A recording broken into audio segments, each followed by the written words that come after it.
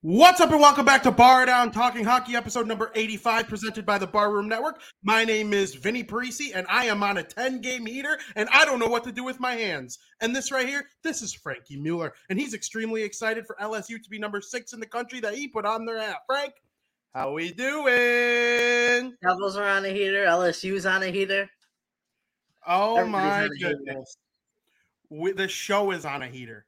Frank, I never in my wildest dreams, I knew winning a couple lotteries and drafting a player like Hischier in 17, we were there.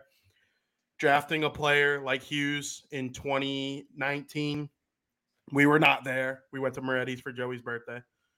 I never thought they'd be good enough to win 10 games. Like, that doesn't happen. The Hawks didn't win 10 games in a row any of the years. Any of them. And winning 10 in a row doesn't mean you're going to win a cup or anything like that, but it's just it's a fun little stretch that it could be once in a lifetime. It legitimately could be once in a lifetime. We will get to them in a little bit, but first, I got to ask you before we roll into period number 1, how you doing? How was your weekend? It was good. Trying to think what I did this weekend. I did something. I wouldn't be the one to know. I was at a wedding. Oh, yeah, you were at a wedding. Actually, mine wasn't that fun. I was at a funeral, but... Oh, rip. Yeah.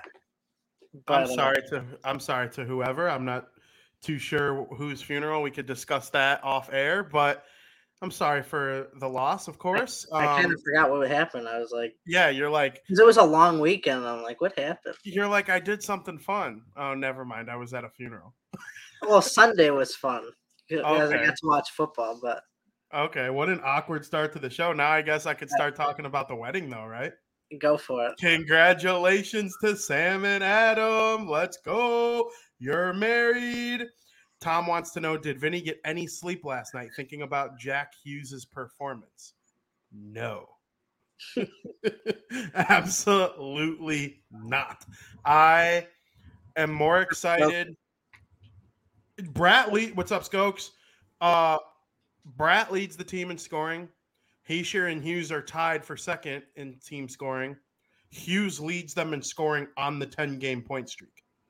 So he's been on an absolute heater. Nobody knows what to do with him. I'm so excited to see what he's able to do. The Maple Leafs have a very injured defense, but we'll get to that in a minute. But I'm very excited about what's going on. It was a fun weekend, and I'm ready to talk some pucks. All right, let's do it. We will talk some pucks in period number 1.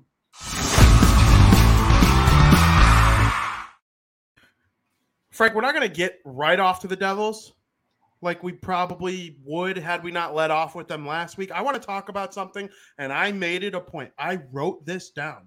I had our game sheet started in my head the very night of our last show, because it always seems to happen, and it's going to happen again tonight. Something's going to happen that I have to keep in my head for an entire 7 days till our next show. Last Wednesday, Trevor Zegras of the Anaheim Mighty Ducks scored a goal that was as pretty of a goal as I've ever seen in NHL history. Now, he scored the Michigan before, and for those who don't know, the Michigan is when you lacrosse style get the puck on your stick and put it in the net like that. For those listening to the audio version, you like swing it in the net on your stick instead of shooting it like a traditional hockey play. They call it the Michigan because it was first ever successful during a University of Michigan game way back in the 90s. There are people who call it the lacrosse goal. I like calling it the Michigan. That's what I was brought up calling it. It was different than every other Michigan goal I've ever seen, though, because he did it in stride. He did not stop his skates.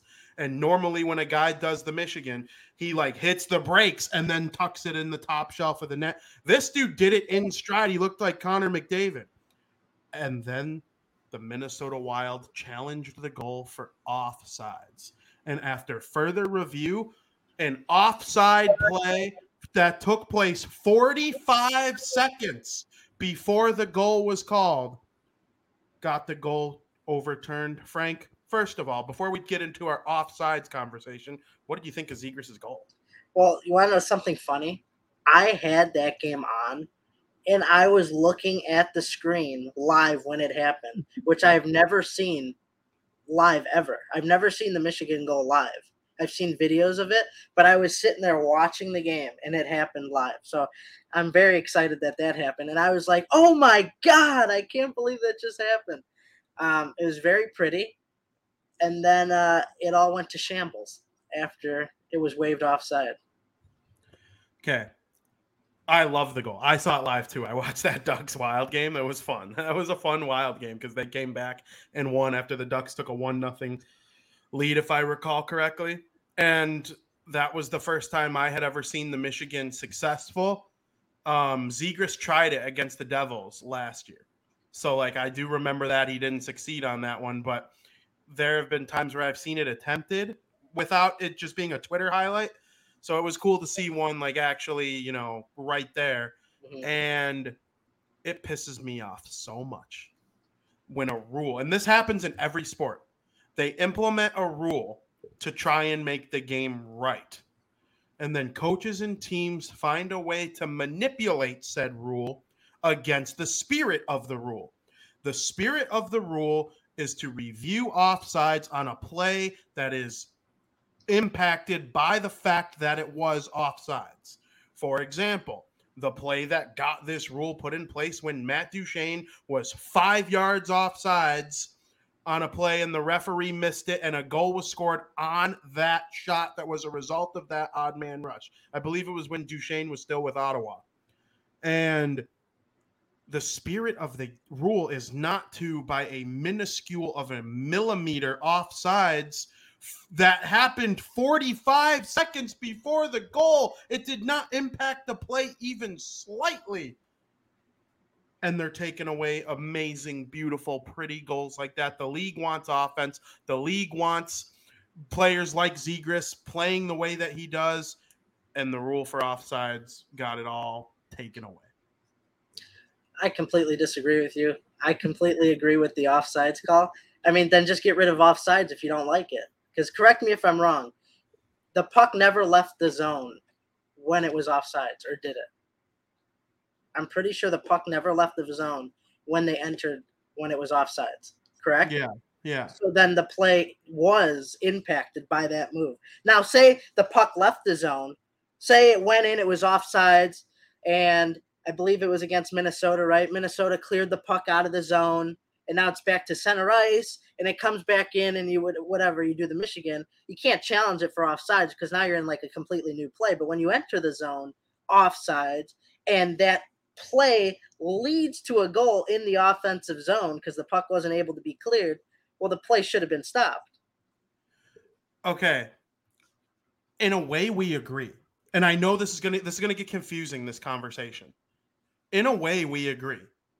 Because what I'm saying, in that 45 seconds, did possession change? Correct.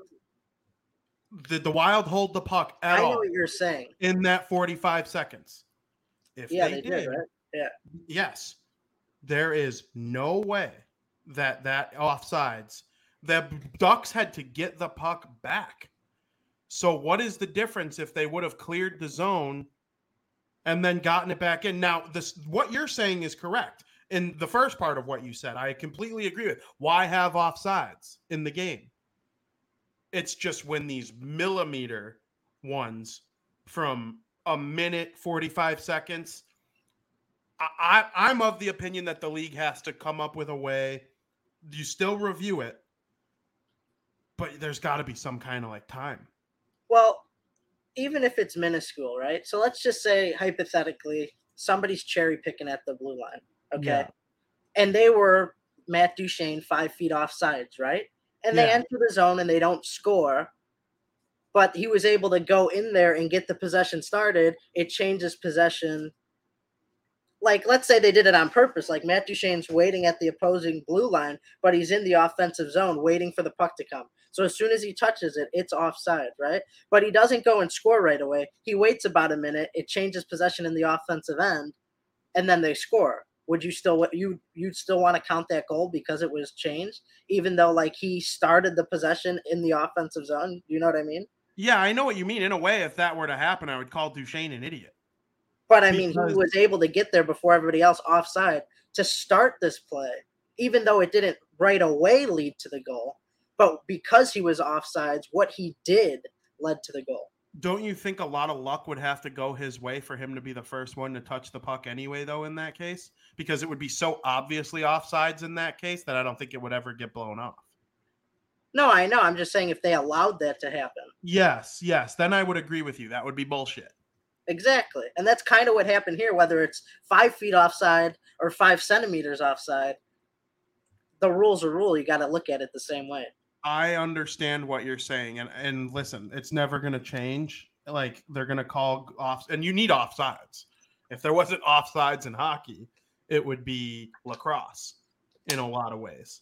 Except in lacrosse, guys can't cross certain lines. So I guess that there's no offsides in lacrosse, but there is like the defenders can't cross midfield and the attackers can't play defense. So like in a way that prevents you needing offsides in that case. But I just it's so not cut and dry for me that like there are times where I'm like, really, this is gonna stop the Zegras Michigan goal because Kulikov was off. I think it was Kulikov. Someone was offsides by a millimeter 45 seconds ago, and it didn't impact the goal being scored in any way. It's almost like, do you like challenging for missed stoppages?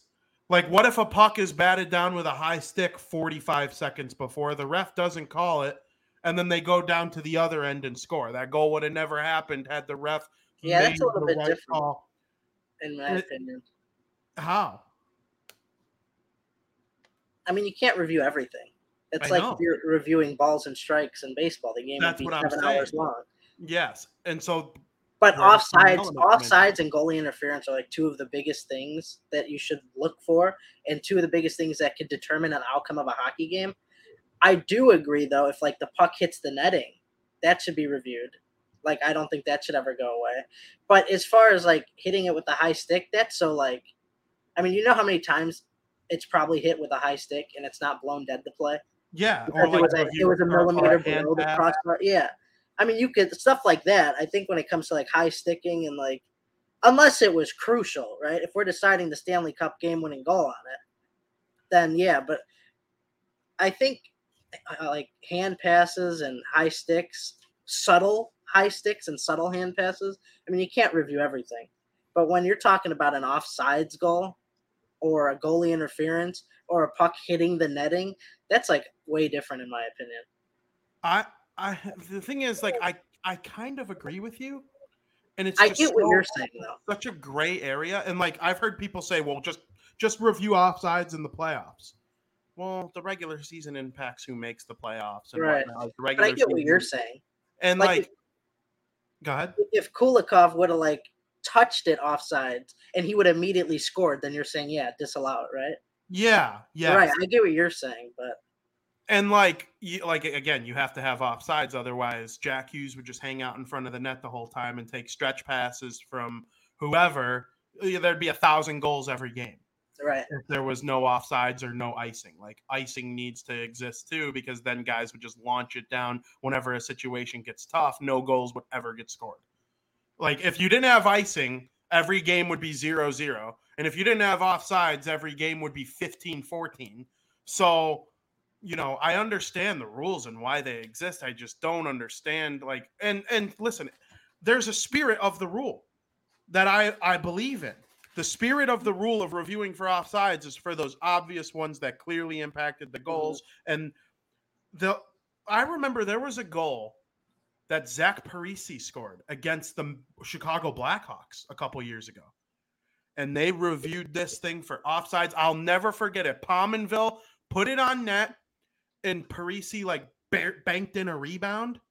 You know, that's how he scored 300 of his 400 goals. The Blackhawks challenged it, and it was clearly offsides. It was so obviously offsides. I think it was Parise, Pominville, and Koivu. And Koivu didn't tag up with the puck in time or something, and Parise was offsides. I'll never forget it. And they called it a goal. And that's another thing that pisses me off about that and goalie interference is when I watch it, I go, I have no clue. I watch 300 hockey games a season between 82 Devils games and then miscellaneous throughout the rest of the league. There was a goal yesterday that the Devils had waved off where Nico had the puck in the offensive zone and he made like a spinorama pass to Tatar and Tatar buried it and they celebrated, went the whole thing. Montreal's challenging it. The play was ruled offsides after review because Nico hadn't tagged up yet. But Montreal put the puck in the zone. So how is it offsides on the Devils if they're not the ones that brought the puck in and they're reviewing it? And the Montreal defender had all day to get it out, and he just stood there with the puck, and Nico attacked him and went for the puck as a two-way centerman would, and they scored a goal because of it, and it's waved offsides. It's just not in the spirit of the rule, in my opinion.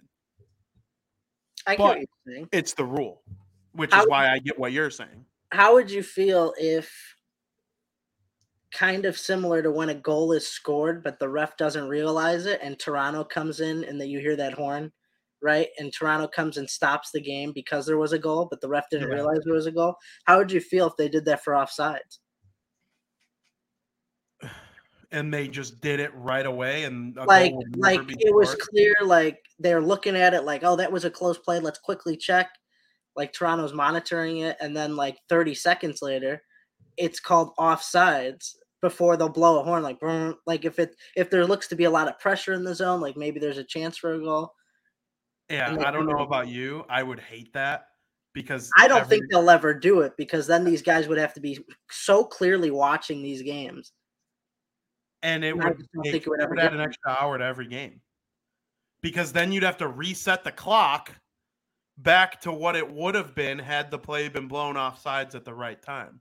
But they had to reset the clock anyway when the Michigan goal was. Yeah, but a goal being scored is far less often than an offsides being missed. True. Right? Like, I don't think it will ever get to that. Me either. There's probably 3 or 4 missed offsides calls every single game. Mm-hmm. But only a couple of them lead to goals, and those are the ones we talk about.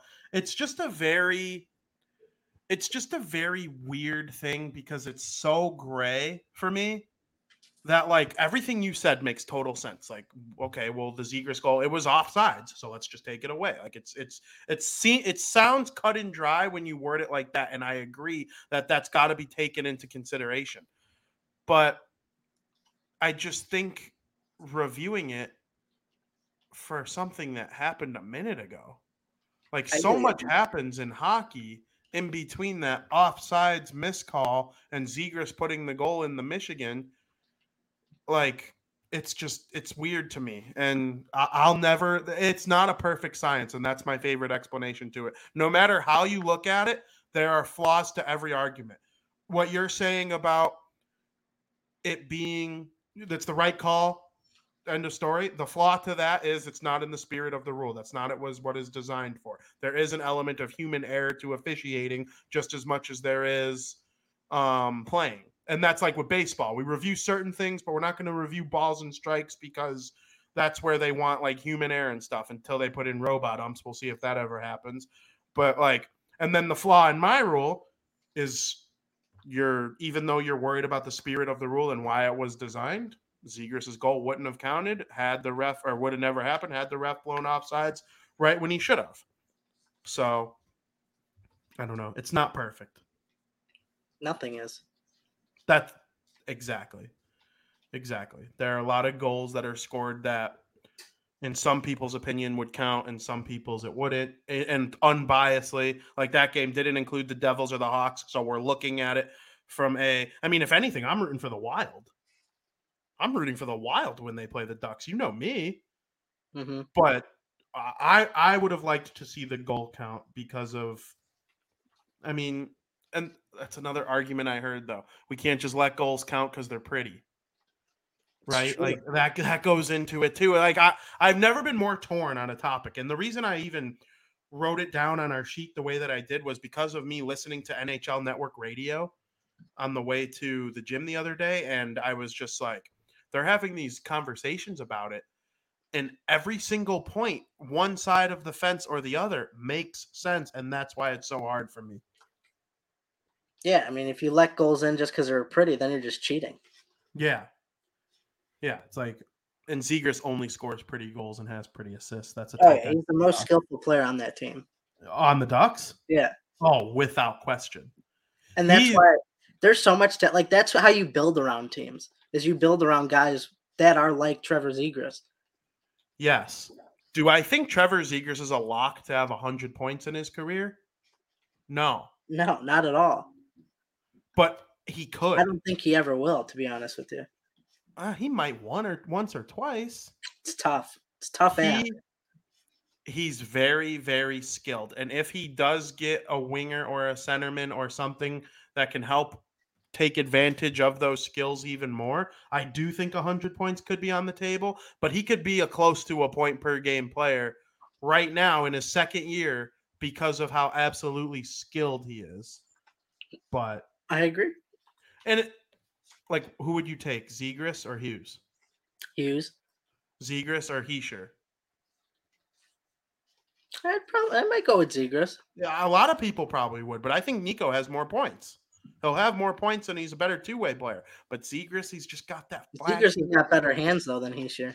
Zegras might have better hands than everyone. Mm-hmm. Zegras is the closest thing I've seen to Pavel Datsyuk since Datsyuk retired. And those are the players you want to build around. Datsyuk wasn't point per game in his career though. That's the thing that I try to make. Like Hischier and Hughes might be, but I don't know. I really like Zegras. Downloaded NHL 23 yesterday. Played my first 2 games. It's nice seeing him go along with the ride. Which that reminds me. While we're on the topic of the Ducks, and we'll get to Frankie's video game corner in the third period for those who are wondering.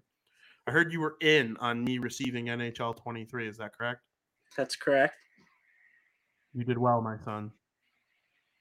I'm glad. I'm very excited. Do you have it? Not yet. Are you going to get it for Xbone or a different console? I'd like to get it for the Series X, but that's we'll see what happens. Yeah, I think I'm going to look to get 24 on the Series X. But I'm back and forth between PS4 and Series X. PS5, you mean? Or PS5, yeah. I'm back and forth. I don't know what I want. It's up to you. And we'll get that figured out. We'll have a larger conversation about that in Frankie's video game corner third period. Make sure you stay tuned. Frank, the Devils have won 10 straight and are one of the best teams in the NHL. How should I feel about it? Well, are you a little nervous that they play Toronto next in Toronto? Yeah. They're gonna lose here eventually. I hate to break your heart. No, really? But you mean they're not going to go 79 and 3? Because I thought, all right, so the Devils have won 10 straight, right? This is the 4th consecutive podcast that we have where we're not talking about a Devils loss. Isn't that insane? Wait, is it really? Yeah. I counted to make sure. Everyone else is a fucking loser and I'm a winner. Fuck you all. I just thought that was kind of funny, man. I mean, you know what time it is? Their last loss came on October 24th. A 6-3 loss against the Capitals. Yep. And then after they got shelled in that game, something awoke in their mind. They turned it up. They freaking pumped the brakes and says, all right, we're going to turn this around. And they did. And they've won 10 straight. And now it's been almost a month to the day. We got another about 8 days. So we'll see if they could do it. But me personally, and I think you might disagree slightly, but you might understand where I'm coming from because you kind of mentioned it last week on who you thought is. I think Brett is the best player on this team right now. And I know last week you said Jack Hughes is because he is. I mean he is. But I think what Brett is doing, he is a great playmaker and he has so much of great offensive awareness that he is a big reason as to why the Devils are winning these games right now. Like he's not scoring as many goals as Hughes, which is fine. But what he's doing to feed players the puck, and that's why he has so many assists, he is like an offensive playmaker. And I think that is why the Devils continue to score as many goals as they do. I think he is the best player on this team right now, and he is like one of their biggest reasons for success.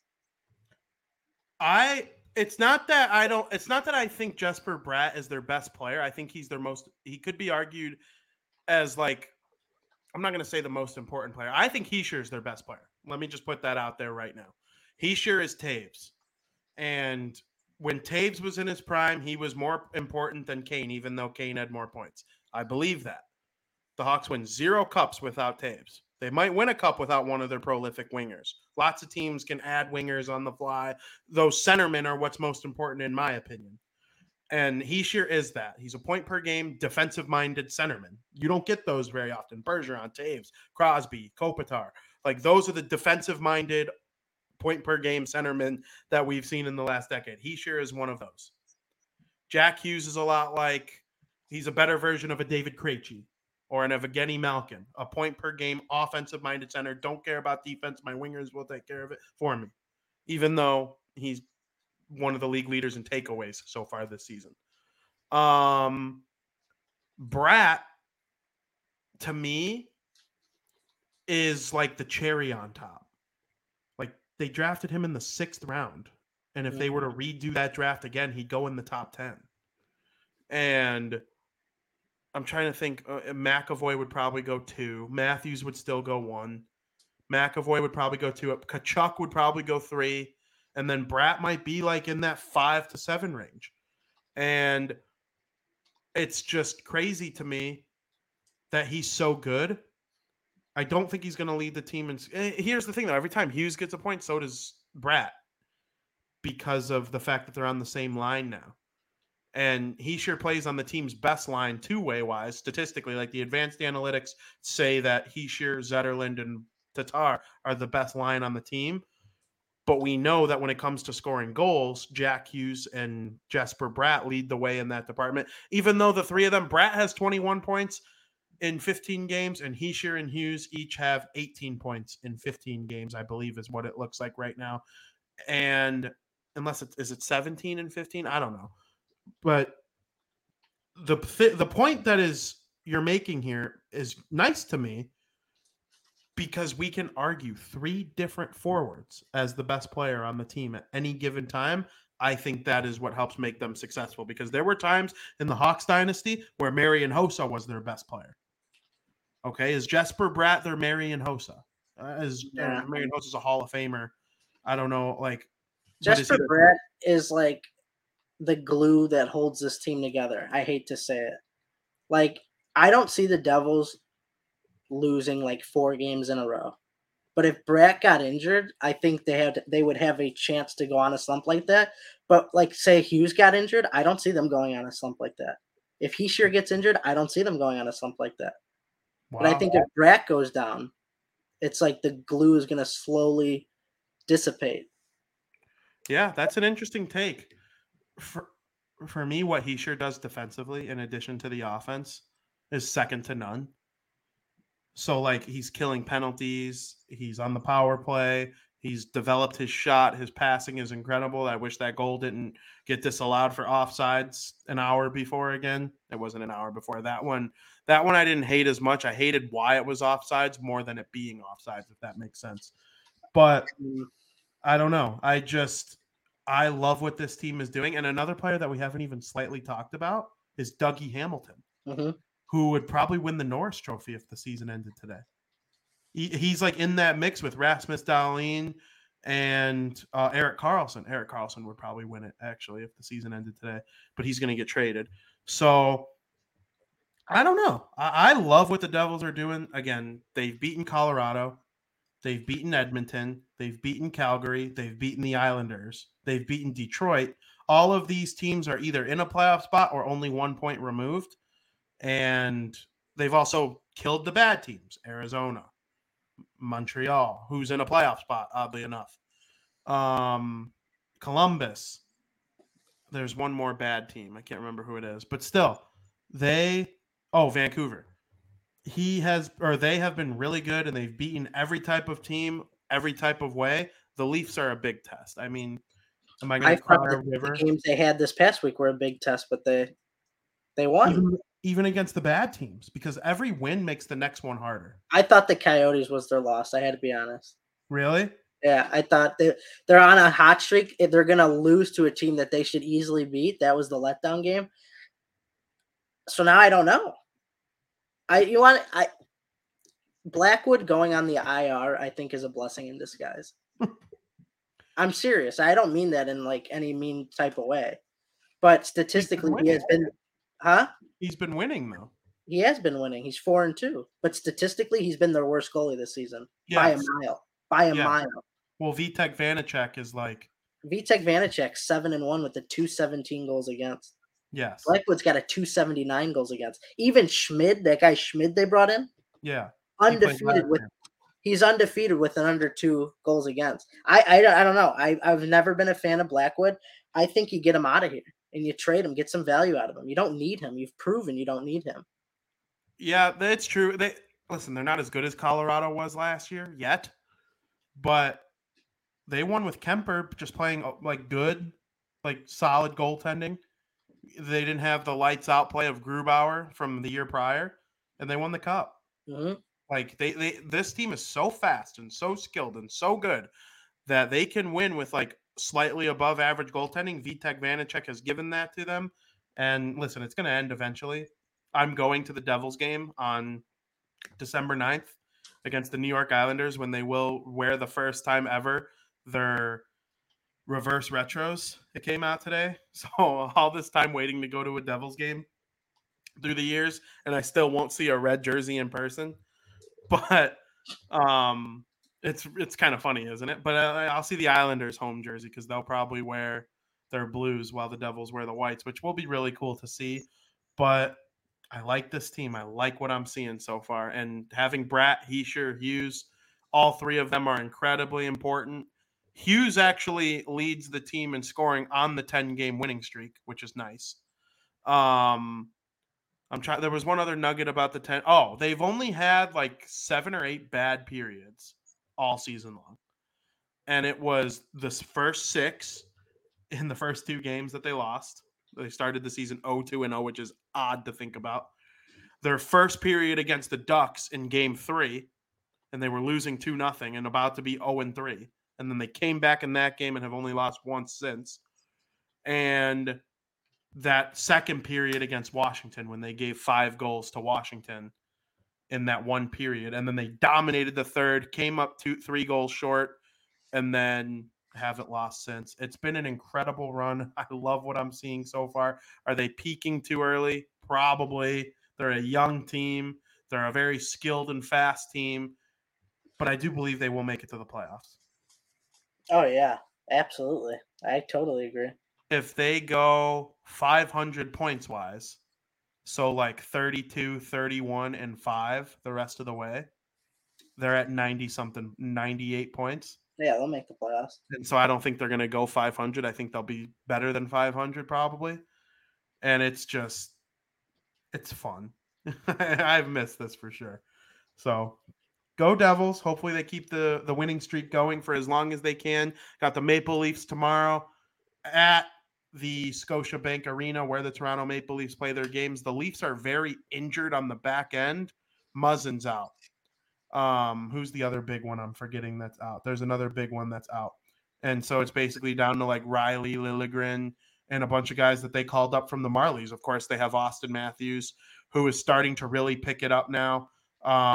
He's got 7 goals, which don't count. He only had like 1 goal in his first 9 games last year, and he ended up scoring 60. So don't count out the big dog to come out and end up maybe even leading the league in goals.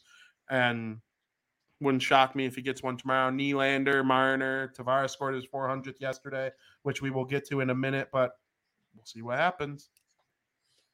Yeah, it's they've been a fun team to watch, VP. You know who else has been a fun team to watch? Who's The that? Florida Panthers have been really good in the last 2 weeks or so. Me and you were both heeing and hawing about them. I believe we both had them in the playoffs. I wasn't Hean and Han. I said I think they'd win the division. Oh, I I think. was heeing and Pretty hawing sure. about them. Yeah. But I had them in as like the 8th seed. I had him in for sure. I don't remember if I had him winning or not. I don't know. You had them in the postseason, though. So we both had them in the Absolutely. postseason. We had varying opinions on how well they would do this season. They started off the season slow.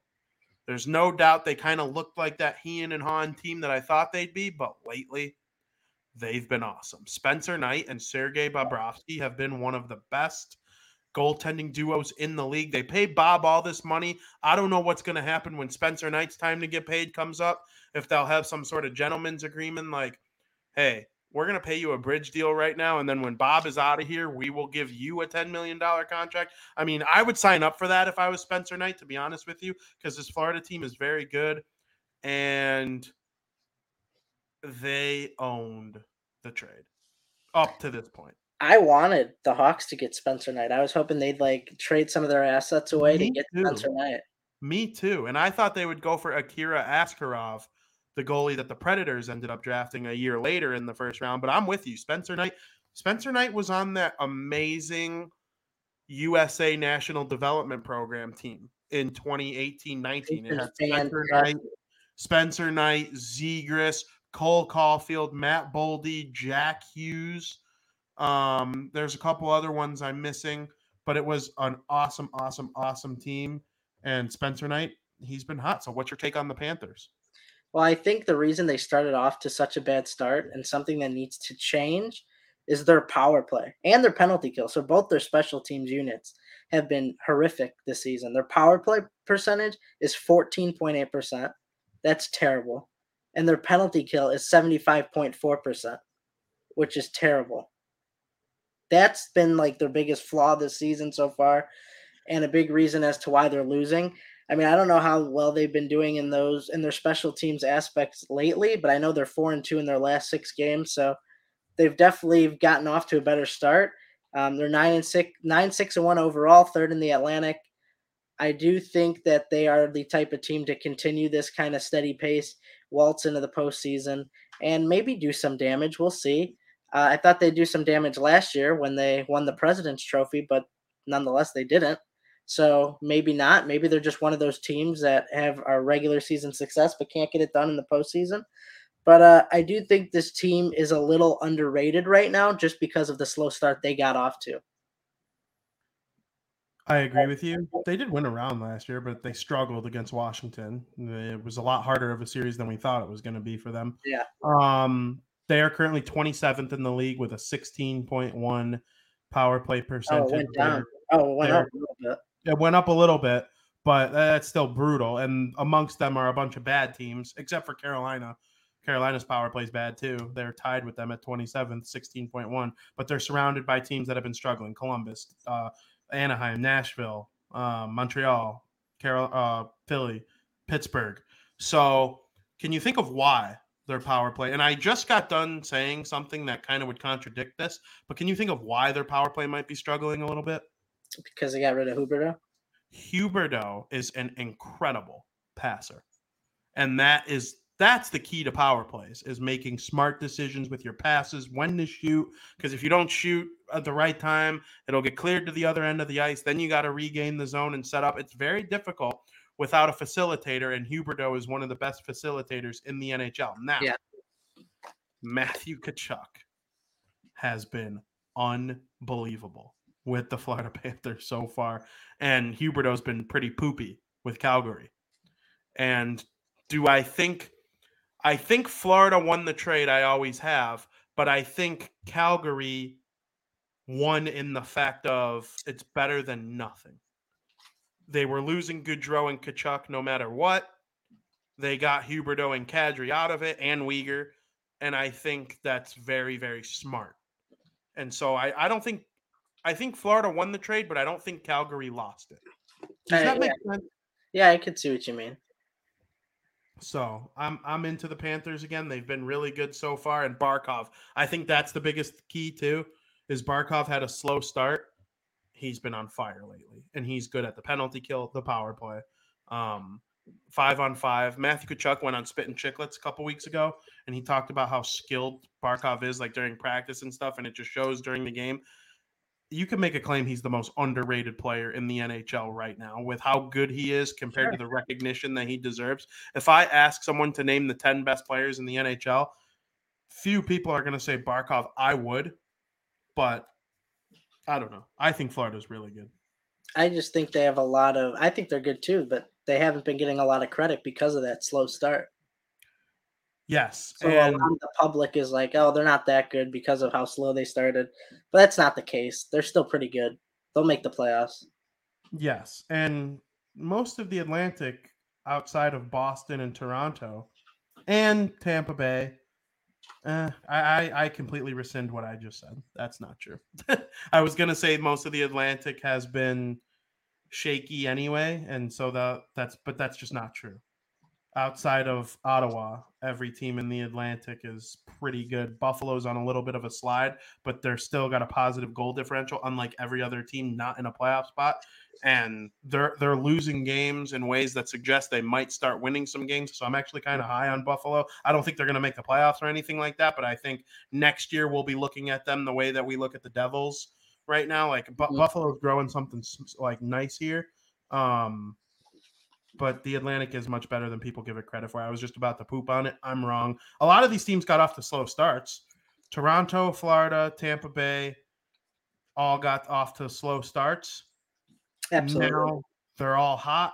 Detroit falling off a little bit, but they're still 7-5-4 when they were 7-3-0. So, a little bit of a slump there with Detroit, but they'll be in the mix all season long. And then eventually I think they'll tail off. But yeah, Florida's right there in the Atlantic Division. I agree. And speaking of the Atlantic Division, I just touched on them a little bit. The Toronto Maple Leafs, New Jersey's next opponent. John Tavares scored his 400th career goal. What do you make of John Tavares' career so far? And what do you make of him getting up to 400 career goals? I think John Tavares is a Hall of Famer. You're going to disagree, maybe? I don't know if I disagree. I would have to think maybe about it. I said. But the fact that this man, and I think this, you have to take into consideration this, right? Does he have enough hardware to be considered a Hall of Famer? Probably not, right? He needs a little bit more hardware on his resume. I think so. However, he is almost points per game in his career in almost 1,000 NHL games. Do you know how hard that is to do? Some great players don't get point per game in their career. That is very hard to do. Playing for this long of a period of time, and you netted 400 goals. And he's on pace this year to have his best year yet, by far. I believe his best year was 82 points in a season. He's on pace to beat that right now. Slightly, a little over 82. And I think that's what the Toronto Maple Leafs need right now. They need a guy like Tavares. Because if John Tavares was performing like he was last year, who knows what Toronto would have done? Do they beat Tampa in the first round? I don't know. But the way he's performing right now, if he could stay consistent and finish point per game this year, I think that's what the Maple Leafs need. And I would have potentially, it is up for discussion. It's a good debate. But maybe as of right now, you could consider him a Hall of Famer. It's going to be close. It's going to be very close, and I think there's good debate for it, for sure. If he gets in, there are going to be people pissed that he's in and other people aren't. Because there are players with similar numbers who aren't. Like, if John Tavares gets into the Hall of Fame, then we got to start talking about somebody like Patrick Elias making the Hall of Fame, or Jeremy Roenick, or Patrick Marleau. These guys are all borderline Hall of Famers. Roenick never won a cup, but he probably has another piece of hardware somewhere. But I also think that his leadership too. is something that they could take into consideration as well, because John Tavares is a great leader. There's no doubt about it. He has 913 points in 966 games. He came in third place for the Hart Trophy twice. He has received Hart Trophy votes in 1, 2, 3, 4, 5 seasons. He's received Selke votes in 1, 2, 3, 4, 5, 6 seasons. It's close, and I think that's enough, honestly. I really do. Yeah, he's been an all-star one time.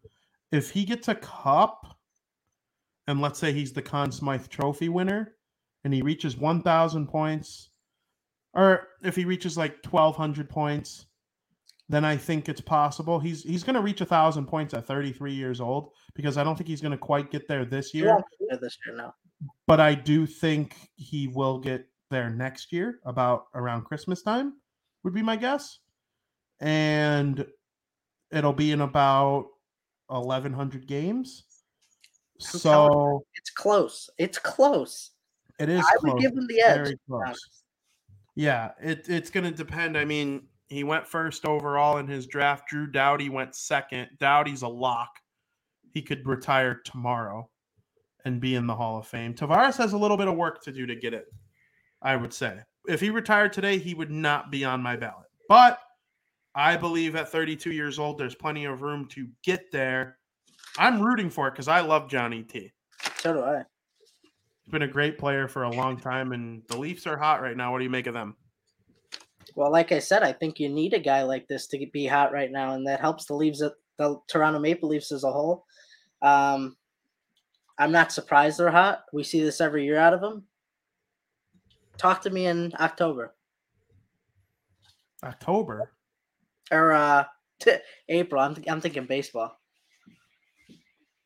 April, May, June. We'll see. This is the Leafs' year.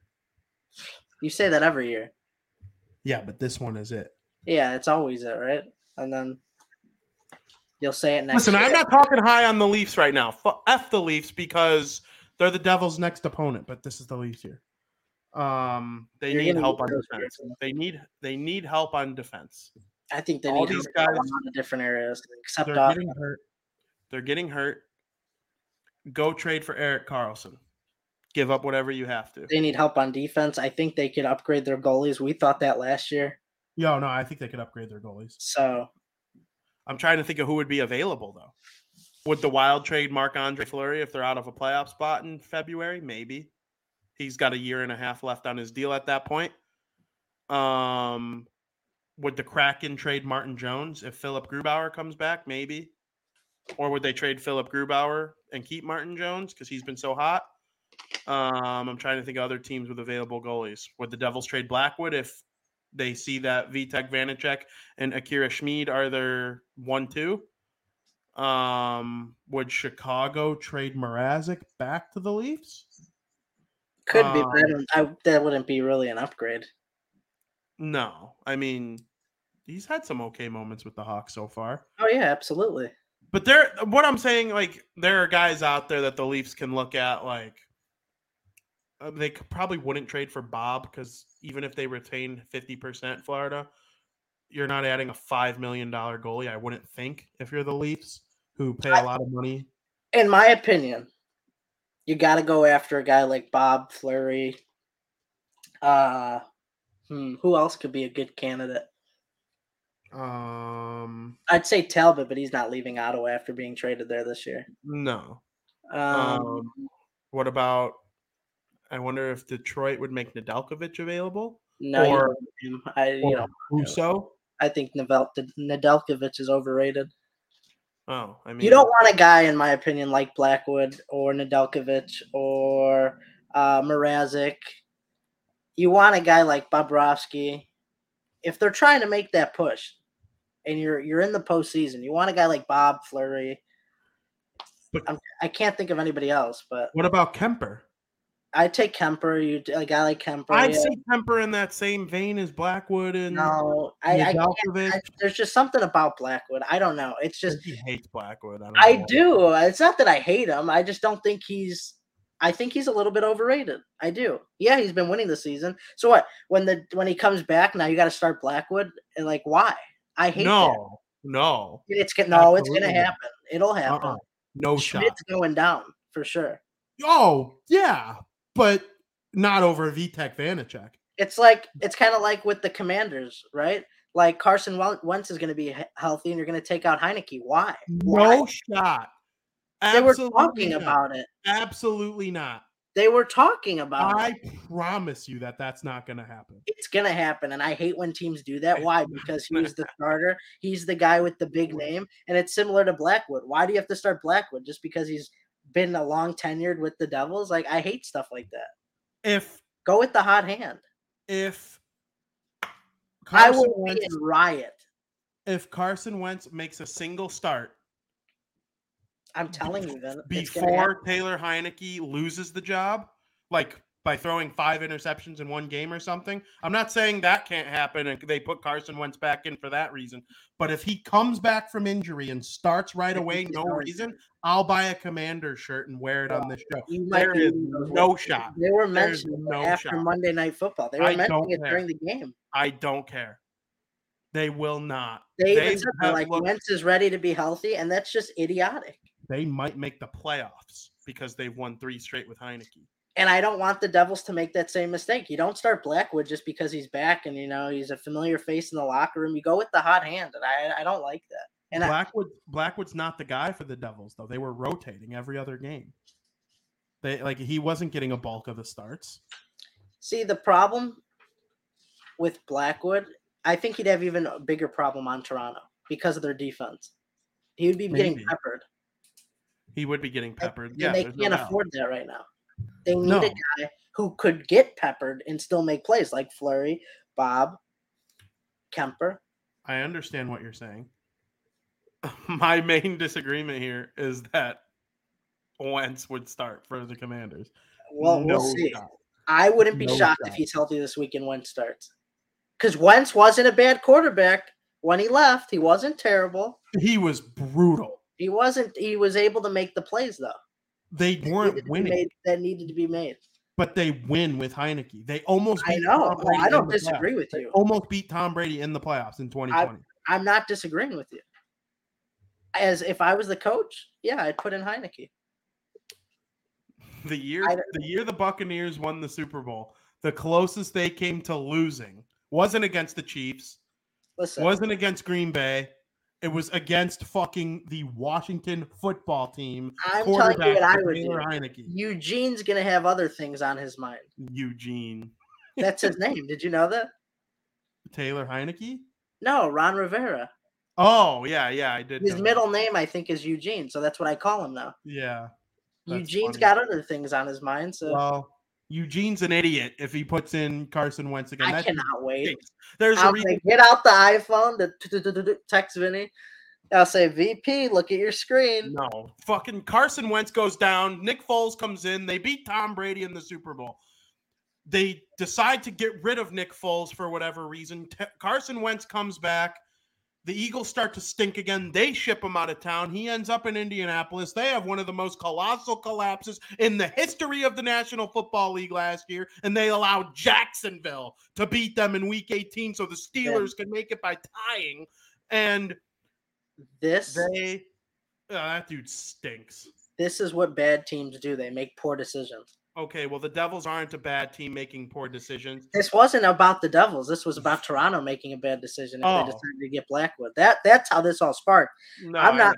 I will be in riot if Blackwood starts over Vanacek. He's not going to. Not regularly.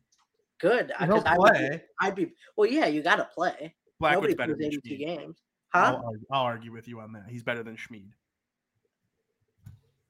Not what I've seen from Schmid so far. He came in relief when Vanacek got hit, and that allowed who'd they play on Thursday? It was Ottawa, right? On Thursday of last week when Schmid came in relief because Vanacek took a bump to the head. The concussion spotter pulled him out of the game. They tied it, and then they scored 2 goals, the Devils, and they won the game 4-2. So Schmid got his first career NHL win that day. And then on Saturday, he started against the Coyotes.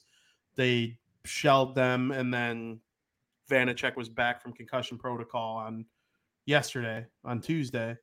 But yeah, I don't know. We'll see what the Leafs do.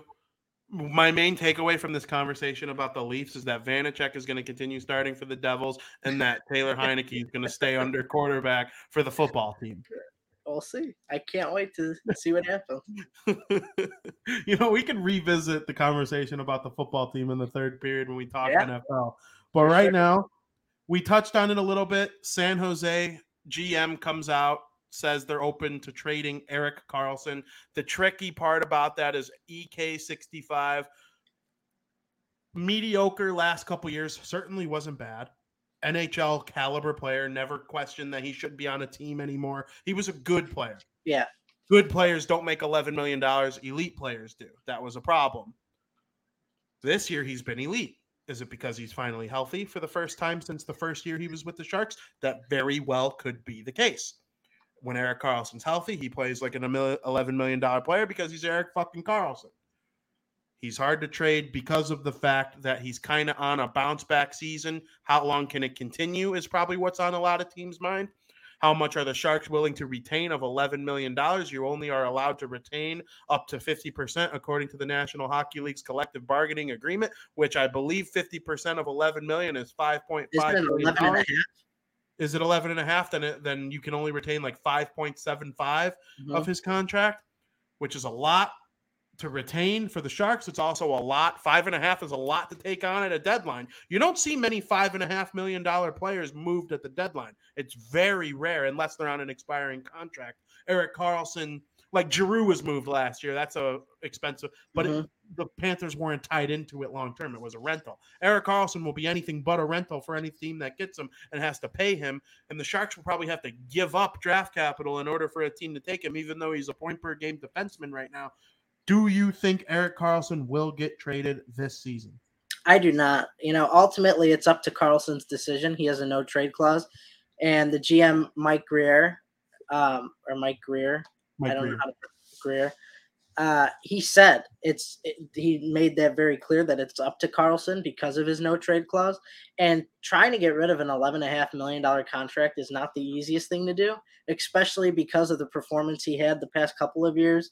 I mean, this year he is having a career year. I mean, this man has 24 points in 18 games, which is just unreal to think about. From the blue line. From the blue line, especially, it's just crazy to think about because of what we've seen from him as of late. Not talking about this year, but if you think about it, the Sharks got nothing to lose if they get rid of him. They're not going anywhere this year. They don't need him. They're in the Bedard sweepstakes. I think they're the worst off team in the NHL. Exactly. So they got nothing to lose here. So I don't blame him saying that. He's actually come out also and said that he's willing to listen to all offers for any player on the team except for Thomas Hertl. Yeah, I hate that too for the Sharks. I mean, I hate that for the Sharks. So I'm not shocked, but I don't think he's going anywhere this year because he's happy in San Jose from what I've heard. His family is happy here. And if it is up to his decision, I don't see him saying, yeah, I want to get out of there this year. I don't think that's going to – the only way I could potentially see something is if, I don't know who, but if a team would offer to take that contract off their hands and give them some pretty good value in return, then the GM might go up to him and say, hey, would you be willing to be moved here for us for this and this and this? And maybe he would do that, but to answer your question in a long-winded answer, no, I don't think he's going anywhere this year. If I were the Sharks, I would trade everyone, including Hertl. I believe in rebuilding the right way. I'm a little shocked at why they don't want to get rid of Hertl. Well, I get it, but I get it. He's a good player, right? He's not going to be in his prime. He's not going to be in his prime when they're good again. No. And I'm looking at the teams around the Sharks in the standings, right? They are not the worst team in the league, but they are the worst off team in the league. Buffalo, all the teams below them, Buffalo. They have Tage Thompson, who might win the Rocket Richard, and Owen Power, and Dylan Cousins, and Rasmus Dahlin. all these awesome players to build around. Arizona, getting a new building. The vibes are good. Clayton Keller is very young. They have some very awesome prospects in the pipeline. They have Logan Cooley, who's outstanding for Wisconsin right now. Absolutely unbelievable. Vancouver. We'll get to them in a minute. But there's something else I want to say, too, when you're done. Yeah, that's fine. They have Quentin Hughes and Peterson, and, Bo Horvat is second in the league in goals. He could win the Rocket Richard. Vancouver has something to build on.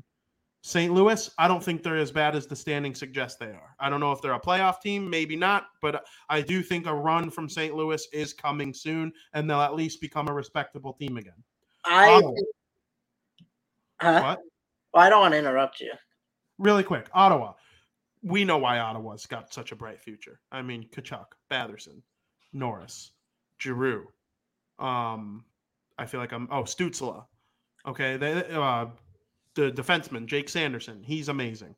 They have a lot of great pieces to be very, very excited about. The Brinkat for he's probably going to sign long-term, I would think. Columbus, Kent Johnson, Gaudreau. I'm forgetting a big one. There's a big prospect I'm forgetting. They have a good foundation that they're building. And Anaheim 32nd in the league. We know about Zegras and McTavish and Drysdale, and they're probably going to have a top 5 pick. They'll be in the Bedard sweepstakes once again. Maybe they'll get Fantilli or Michkov or something along the lines of that. They have a bright future too. San Jose, I can't even think of a single prospect of theirs that I'm like uber excited about one day. I just can't even think of one. Like even Pittsburgh. Pittsburgh's right above them, tied with them in points. They still have Crosby, Malkin, and Letang for 3 years. You could find a way to go on a run with those guys. I'm just not high on the Sharks. And if for that reason, if Karlsson is presented with something where he could go to a winning team, I do think he would say yes. The reason I don't think he's going to be traded is because it is going to be hard to trade that contract. It's going to be very hard to trade that contract. And I think I made a mistake earlier when I said John Tavares' best season was 82 points. I was thinking of Karlsson's best season was 82 points. Tavares' best season's 88. Oh, yeah. So I messed that up. I meant because I knew there was something I wanted to talk about with 82 points. Erik Karlsson's best season was 82 points with Ottawa in 2015-16, and he's on pace to shatter that this year, which is good trade value, but moving a contract of $11.5 million is not easy to do and not what a lot of teams want on their roster. I completely agree, and that's going to be very hard. The only team I could see taking a risk like that, Edmonton, because they have to do everything. It is tough. They have to do everything they can to make the playoffs this year and let McDavid and Draisaitl do their thing, because McDavid's going to want out of there if they miss the playoffs. I think it was an ugly situation early last season too with Edmonton, and they ended up in the conference finals. You might remember they were like 7 points out of a playoff spot on Christmas. They really came back strong. So I'm not counting Edmonton out at all, but I could see them making like a home run type of play to try and keep McJesus happy. But yeah, we'll see what happens with the Sharks. One thing I wanted to add on to the Tavares thing, there was also the year where he had 86 points, and he would have won the Art Ross Trophy, because when there's a tie for the Art Ross Trophy, the tiebreaker is goals. And he had the most goals out of Sidney Crosby, Jamie Benn, and himself. They were all tied at 86 points. And then Jamie Benn got a secondary assist on a goal scored with less than 10 seconds left in game number 82. And that kept Tavares from having an Art Ross on his resume. And that would have helped towards Hall of Fame. Without question. But I still think that you take that into consideration. Maybe you do. I don't know how. Don't forget, the voters are like crusty a-holes that are angry all the time. Like sometimes you got to put yourself in their shoes when thinking about whether or not they're going to be a Hall of Famer. I don't know. I also think the upcoming classes will influence whether or not Tavares makes it. If Patrick Elias makes it, then I would say Tavares is a lock, because Elias had over 1,000 points, 2 cups. Was always top 5 in Hart Trophy voting and was always top 5 in Selke Trophy voting. But, Tavares, I don't know if Tavares will be a first ballot, though. He's certainly, I don't think so. Probably go against that. But I like having the great players in. He's got a long way to go, but the last thing I wanted to wrap up period number 1 on, do the Penguins suck? You know, it's very interesting because I kind of see a trend, and not a very good one for them. It's hard to say when you have a team like the Penguins to say they suck. Mm-hmm. So I'm not going to say that. But you know what I'm seeing from the Penguins? Something eerily similar to what the Chicago Blackhawks went through in their organization. When all of a sudden, after they got swept by the Predators in the playoffs, that was it. That was the last sniff I got of success in Chicago. And I see something eerily similar going on in Pittsburgh. Like, is this the end of that era? Is this the end of the Crosby, Malkin, Letang era? I mean, you saw it with Chicago. It was time to break things up, and we thought it was going to happen this year, and it didn't. I think another big reason that they've been slumping is Brian Dumoulin is not the same guy he used to be. And he was he factored in hugely into their success. And now I think he's one of their biggest problems, honestly, on their team. He's not as strong. He's not as fast as he used to be. And that hurts the defense bad. And I think you can agree with me that the NHL is evolving massively to a game that's catered more to speed, where back in the day, speed might not have been all that important. But nowadays, when you got guys on the ice like McCarr, McDavid, look at some of the best teams in the league right now are newer teams. Colorado, the New Jersey Devils, Toronto, Vegas, Carolina. Look at some of the teams in the league who aren't as good right now. The Blackhawks, the Penguins this year, the Washington Capitals this year. Teams who used to be great, but really haven't jumped and evolved into the faster, younger style of play. And I think that's hurting them. Sullivan's a great coach, one of the greatest coaches in the NHL. However, you need to evolve with the time. You need to kind of cater to the new way of hockey. And it seems like he is just so hard up on Malkin, Letang, and Crosby, keeping the core. It's like you're doing the same things because it worked in 2016. It worked in 2017. You're doing those same things. You got to switch it up once in a while. He's got the brain to do it. And what I'm seeing right now is just eerily similar to what I saw with the Chicago Blackhawks. You have that bad year. Next year, what happens? Are you going to be even worse? Is it time to start trading away some pieces? I don't know. They are bad right now, though. They are. And Crosby, Malkin, and Letang aren't the problem. They're scoring. They're getting their assists. Right, exactly. It's the rest of the team, and it's not a fast team, and they're kind of like the Sharks. And they're old, kind of. Yeah, the Sharks don't have Crosby, Malkin, Letang, so I would put the Sharks slightly worse off. But the Penguins are getting close. Their prospect farm is doo-doo. And until they decide to rebuild, it's going to remain to be doo-doo. They gave up a lot of first-round picks to acquire Phil Kessel and Carl Hagelin and even Nick Bonino. They didn't give up first for all these guys, but they gave stuff up in order to get them. Matt Murray ended up away from the team, and they ended up going with Jarry and DeSmith anyway. And Marc-Andre Fleury left in the expansion draft. And we saw guys get old like Kunitz. Losing Kunitz, nobody really puts much stock in that. Like, they were able to replace Pascal Dupuis with Kunitz. You know how they got Kunitz? I don't remember. The Pittsburgh Penguins got Christopher Kunitz in a trade with the Anaheim Ducks for Ryan Whitney. Wow. Isn't that funny? That is. Ryan Whitney, former 5th overall pick, stud defenseman, goes to Anaheim for some guy named Chris Kunitz, who ended up becoming a very, very good player. And like the graphic on the TV, the picture was Ryan Whitney. Kunitz was like the little name at the bottom. And Kunitz, he fit in with Crosby well. Jake Gensel's a great player. Absolutely. There's no doubt about that. Brian Rust is a great player. Brian Rust is a great player. And I like Zucker. Zucker's fast. He doesn't score as much as he did with the Wild, which is kind of annoying. But I do think they'll figure it out and be in the mix. I don't know. I was on that train, and now the wheels are slowly falling off for me because of what I've seen this before with the Blackhawks. Yeah. They couldn't win with Kane, Taves, and Keith. There's fight with them, though. They There were is. down 3-0 to Toronto yesterday, came all the way back 3-2. I and understand. then However, they also have like mind over matter with how many leads they've blown this year. Yes. So bad.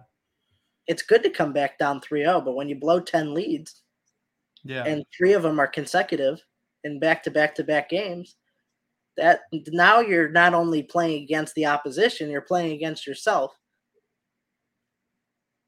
It's a mind game. Absolutely. Frank, that was some great hockey discussion in period number 1. Pittsburgh Penguins, they stink. I think we both kind of see that in that way right now. I think both of us wouldn't be surprised if they kind of figured it out a little bit, but also aren't banking on it, I guess is a great way to put it.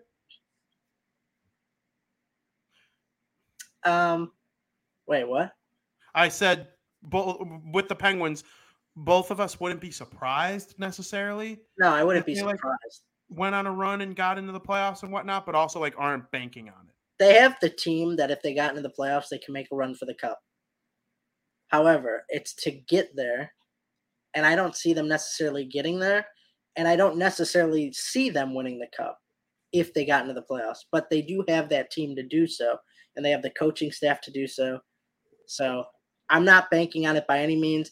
At the beginning of the season, I had the Pittsburgh Penguins in the playoffs, but from what I've seen and kind of what I expected out of the Capitals, I didn't have the Capitals in this year. I'm kind of now lumping them in with the Capitals too, and I don't see them making the playoffs this year. I'm with you. So we're going to play a game, and we are going to play the game in period number 2. Welcome to period 2. If you are in the chat right now, I would love to see you throw your opinions to each question that I'm about to ask Frankie Mueller in a segment we are going to call, very original, buy or sell. Lots of people play buy or sell. I've heard it on the radio. They've played it on NHL Network Radio. They've played it on Spit and Chicklets. They've played it on Pardon the Interruption. They've played it on Around the Horn. Everyone likes to play buy or sell. We are going to do the Frankie Mueller, Vinny Parisi version of it. Respond in the comments with your answer if you have one. Frank, I'm going to present you with a buy or sell. You are going to tell me whether or not you are buying the prompt or selling the prompt. And then after you give your explanation, I'll say whether or not I agree or disagree. I won't elaborate on every single one, but I'll say whether or not I agree or disagree. I think we'll add for some interesting debate. And feel free to debate me on any of these. You know, it's not like I'm going to try and run through them quickly or anything like that. So, ready? I'm ready. Frank, buy or sell? The New Jersey Devils will win a playoff round in 2023. They have a 91% chance of making it to the postseason, according to MoneyPuck.com. It's a tough one. They're all tough. I'm torn because the Devils are going to make the playoffs. That's a guarantee. They're very skillful, and what I've seen, everything points that they will win a round. However, I'm going to go with they are not going to win a round just because I think this team is young. And we said last week how you need some heartbreak and you need some disappointment to enjoy further success down the line. And I think, as much as it pains me to say it for your sake, I think getting to the postseason and losing is kind of a good thing in a way, because that's only going to fire them up to maybe make a couple of runs for the cup down the line in the future. We've seen it with all the great teams in the NHL. We've seen it with Tampa, Chicago, Pittsburgh, the Kings. You see these heartbreaks, but it ends up paying off in the end.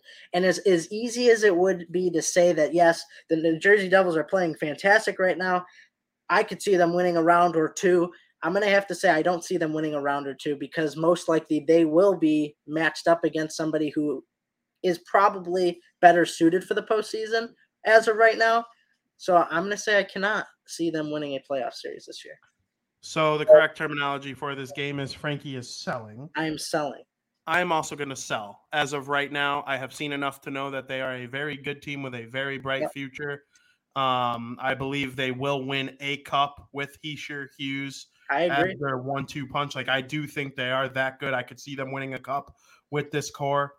I'm selling them winning a round as of right now. Out of every one of these prompts that I wrote today, this is the one that I reserve the right to change my opinion the most on. Obviously, I'm a fan of the team. I look at things a little bit differently than everybody else. But as of right now, with their 3 leading scorers all being under 25 and most of the team being young and inexperienced, it's all signs point to them making the playoffs and looking like this hot, fun team. And then they play a team like the Carolina Hurricanes or the Boston Bruins in the first round.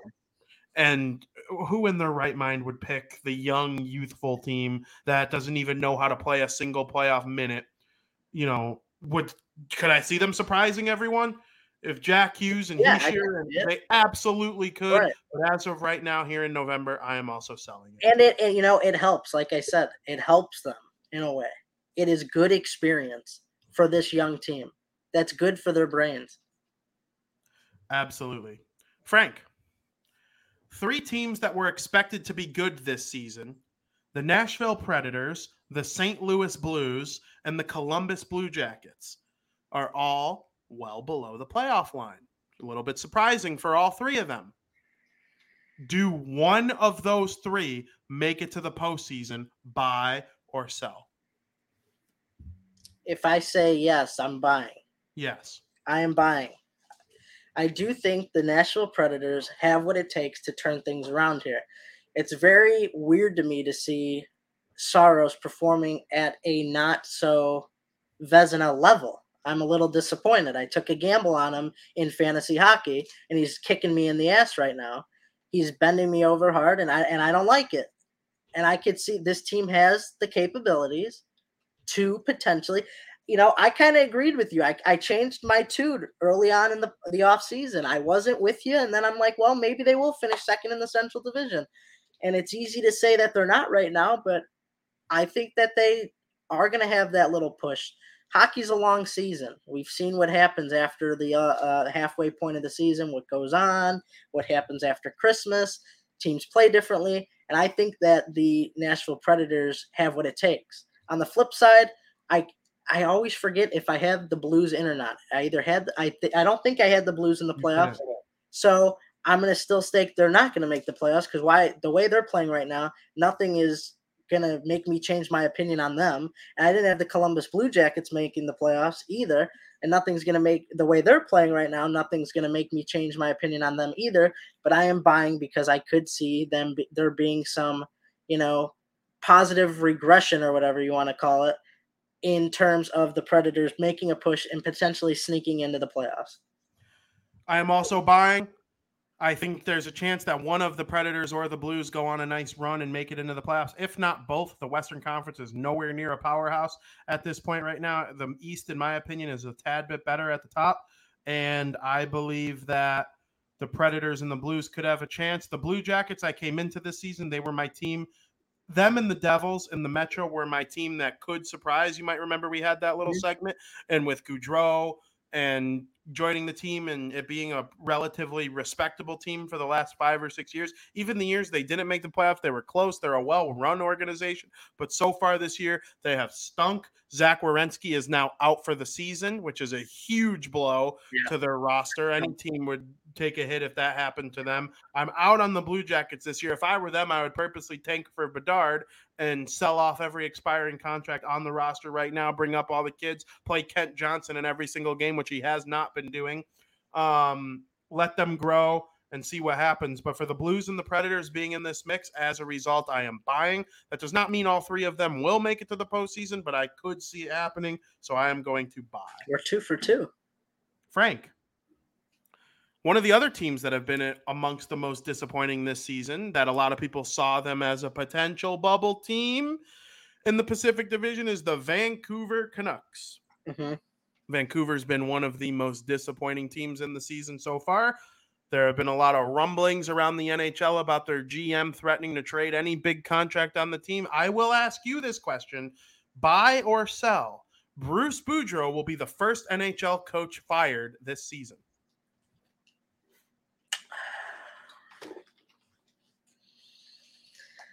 Oh, this is probably the hardest question you've asked me, I think. They're all kind of hard.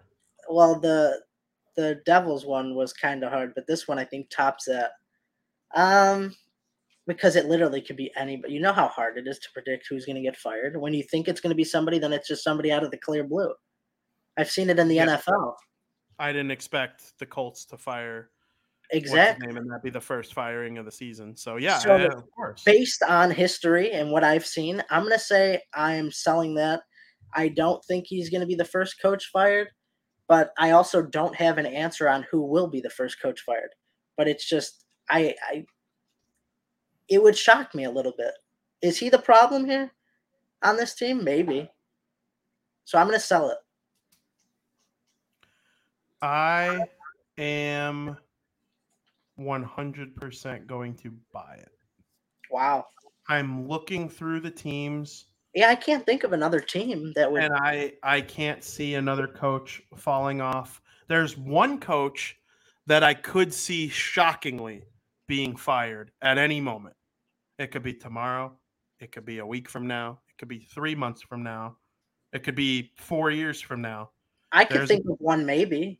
There's a coach that just seems to always have problems after his first year with his current team. Who are you thinking? The coach of the Devil, or not the Devils, the coach of the Ducks. Oh. They were expected to kind of stink, right? Not this bad. Not this bad. This is bad. You got some talent on your team. If they came out and they were fired tomorrow, I wouldn't be like, oh, this came as a surprise. Yeah. Listen, I understand. You're right. That is true. Everywhere Gerard Gallant goes, he gets fired mysteriously. That is true. 12 to 14 months into the tenure. He's with Florida. They're in first place. They lose a game to Carolina. Boom, done. He has to take his own taxi cab to the airport from Carolina's rink. He's in Vegas. They're the best team in the league. They go to the Cup in year number 1 of their existence. They dominate everyone. They fire him, and he goes and they hire Peter DeBoer from San Jose, who's their biggest rival at that point in time. There was a point where the Sharks and Vegas were the two best teams in the West Coast, and now the Sharks fell off, but the Sharks were really good at that point in time. All of a sudden, Peter DeBoer comes in. Now Gallant is with the Rangers. Everything's going according to plan. The Rangers make it to the conference final last year. Look like they're going to go the distance with the Lightning. The Lightning end up pulling out a win because they're a slightly better team than the New York Rangers, who were the second best team in the East, according to the playoffs. He lived up to expectations in year 1. So far this year, the Rangers have been okay, right? I think it's fair to say the Rangers have been okay. They're 8-6-3 for 19 standings points. They are currently holding down the final wild card spot in the Eastern Conference. I just could see him being the first coach fired too, but I am buying Bruce Boudreau as the first coach fired. Just as of right now, things have not gone the way of the Canucks. And I'm going with Dallas Eakins, head coach of the Ducks, just because it just seems right. He doesn't seem like he's got that mold to be a head coach. I don't know. There's something about him just doesn't fit this Ducks team. For a second, I thought Skoke said Torts. He thought Torts, but then he got confused on what team Torts was coaching. Because I was like, if you think Torts is going to be fired, you're on glue, because you don't bring a guy like John Tortorella in to this Philly organization and fire him this early into the season, or even during the season at all, especially with how they've been performing. They've been competitive. So I was going to have a mini heart attack here on stream. But did you see his interview yesterday? That was so funny. Should I play the audio? Go for it. He wanted no part in that interview whatsoever. And I just think he wanted to hang up that headset so quick. I agree with you, and I just think it's funny because he was like partners with all the ESPN guys last year. Yeah, like he was Brian Boucher's teammate last year on the broadcast, and now this year he's just shitting on his face. So here is John Tortorella talking to the media mid-game during last night's Philadelphia Flyers game. Torts, you guys give up the first goal. Just thoughts on your team's start here so far in the first 15 plus minutes. We suck. We haven't forechecked. We haven't done anything as of right now. What do you want to see differently? Forecheck. Thank you. Okay. Okay. Thank you. Okay. That's John Tortorella talking about the Flyers sucking. He's been an interesting coach so far this year. The Flyers have played above expectations up to what this did you point. expect, though? Yeah, I We're know. all The team expecting them to sucks. suck. Hey, I They mean, suck. don't act like a sourpuss. Like, what do you expect? I mean, I love John Tortorella. I think he's funny. I love that he tells it like it is. Like he said, we suck. I love that about him, and I wish more head coaches kind of were like that. But why are you going to be like sourpuss over it? You knew what you're getting yourself into. You knew the Philadelphia Flyers were going to suck. You can't be surprised. I think that's why they exceed expectations, though, because he's like that. Because he's like, we suck. You're better than that. Even if they're not, he tells them they are. They believe they are. And I do think there's like a tactic to that. I agree. John Tortorella doesn't actually like think that about his team. Like he's pissed off in the moment. He wants to win. And don't talk to John Tortorella about Connor Bedard or Adam Fantilli. He'd punch you right in the face. They're losing in general. Yeah, I think mid-game interviews are so weird and cringe, but they must do something for the ratings. There's got to be some kind of positive benefit to it that they continuously keep doing shit like that, but it's just always funny and cringe every time.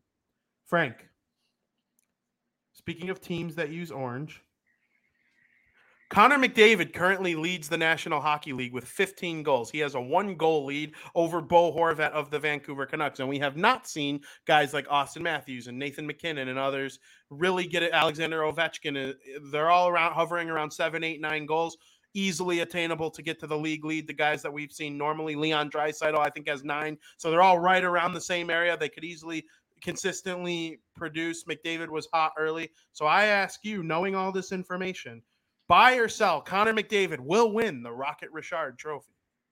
I'm going to absolutely buy it. And I might regret it because there are guys like Matthews and McKinnon who could just, power through. Draisaitl, score some goals. We've seen it. But when you got a guy like Connor McDavid who has such a big lead over some of the guys I mentioned, it's going to be hard, very hard for them to catch. And I don't care if Bo Horvat's 1 goal behind him. He's not going to win the Rocket Richard. I'd be stunned if Bo Horvat won the Rocket Richard. But the fact that Connor McDavid has such a giant lead and he's not going to slow down, that's a given. He's not going to slow down barring an injury. I'm absolutely buying that this may be the year that Connor McDavid wins the Rocket Richard. I'm selling it. Wow. I have to. I think he'll be like 50 goals. I think he's so committed. He's so committed to scoring goals and setting them up that there will be weeks where he has 15 assists and 2 goals. And, Draisaitl's going to keep scoring goals. Kirill Kaprizov is going to keep scoring goals. Alexander Ovechkin is going to keep scoring goals. Who'd I miss? Austin Matthews is going to keep scoring goals. All those guys I named, they make nice passes and stuff like that, but they're all shoot first. McDavid, although he leads the league currently, is not shoot first. It wouldn't surprise me if he doesn't lead the league in goals by the end of November. That is insane. I'm insane. That's what we like on this show. That's what we like on this show. Frank, we talked about the Pittsburgh Penguins already. We've touched a little bit on the Washington Capitals. They have each won the Stanley Cup in the last 10 years. They each have a player who will go down as a top 10 player who ever lived. One of them might reach 2,000 points. One of them might be the NHL's all-time leading goal scorer. They're both going to the Hall of Fame. Both of their teams suck right now. I ask you, buy or sell.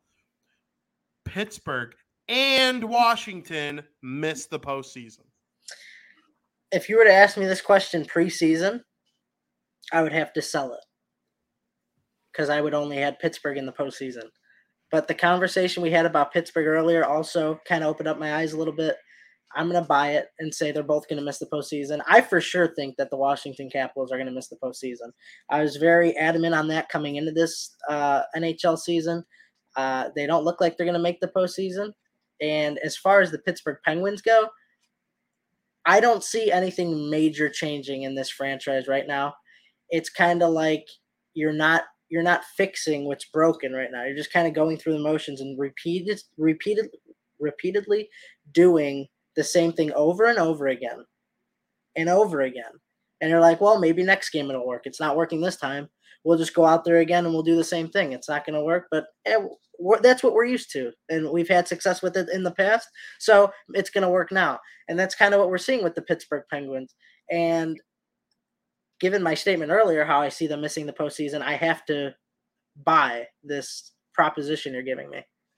I am also buying it, which is good news for the New Jersey Devils, but that's not what's important here. I just hope Ovechkin keeps pumping out goals and Crosby keeps pumping out points, because I want Crosby to be the second player to ever reach 2,000 points, and I want Ovechkin to break Wayne Gretzky's all-time goal record. He will be in second place by the time the season is over. He only needs, 12 more? So it's going to be a fun ride with those two guys, but as far as their teams, not looking pretty. I believe Ovechkin will end his career with the Washington Capitals. I do not believe Sidney Crosby will end his career with the Pittsburgh Penguins. So that's going to be very interesting to watch over the next couple of years. But at least, even though their teams, they don't stink, but they're mediocre, they have reasons to tune in to their games because of those two gentlemen. Very fun to watch at the end of the day.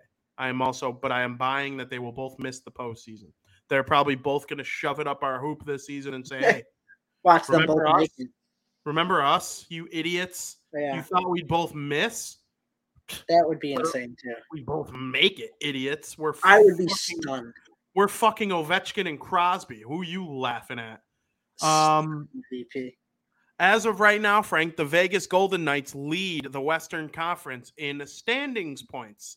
Last season, the 5 best teams in the Western Conference were the Colorado Avalanche, Nashville Predators, St. Louis Blues.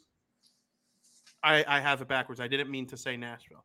The 5 best teams in the NHL's Western Conference last year were the Colorado Avalanche, Minnesota Wild, St. Louis Blues, Edmonton Oilers, and Calgary Flames. Frank,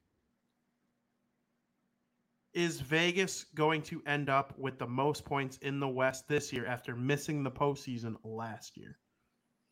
All 5 of those teams that I named that were the best last year have kind of gotten off to slow starts this year. Do you think one of them comes up and rises above Vegas?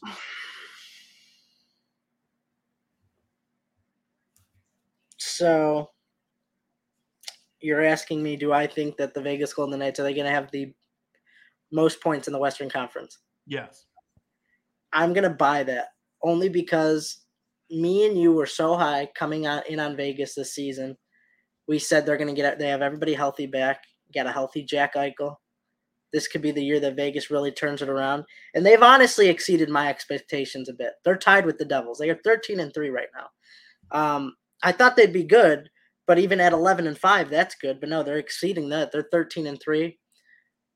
Obviously, there's great argument to say that the reigning, defending Colorado Avalanche are going to find their shit, and Cale Makar, Rantanen, McKinnon, you name it, are going to come and just take the Western Conference away. I don't see that this year. I think this is a huge bounce back year for the Vegas Golden Knights. When healthy, they are one of the most dangerous teams to play against in the league. They have one of the most dangerous arenas to play in, the Fortress. From what I've seen, I don't think there's any slowing them down right now. They are a powerhouse. I'm going to say they remain the number 1 team in the Western Conference come the end of the 2022 regular season.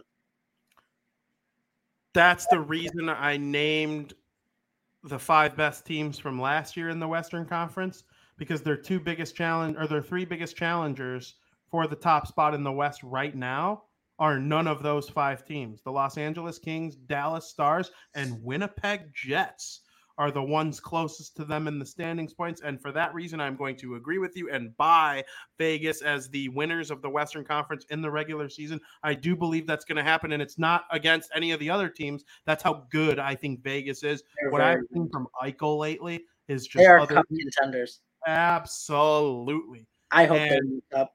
They could absolutely win the cup. And Vegas is very good. I think they're going to win the West. I do think Los Angeles, Dallas, Winnipeg will give them a run for their money. All those teams are very good. I've liked what I've seen from all of them.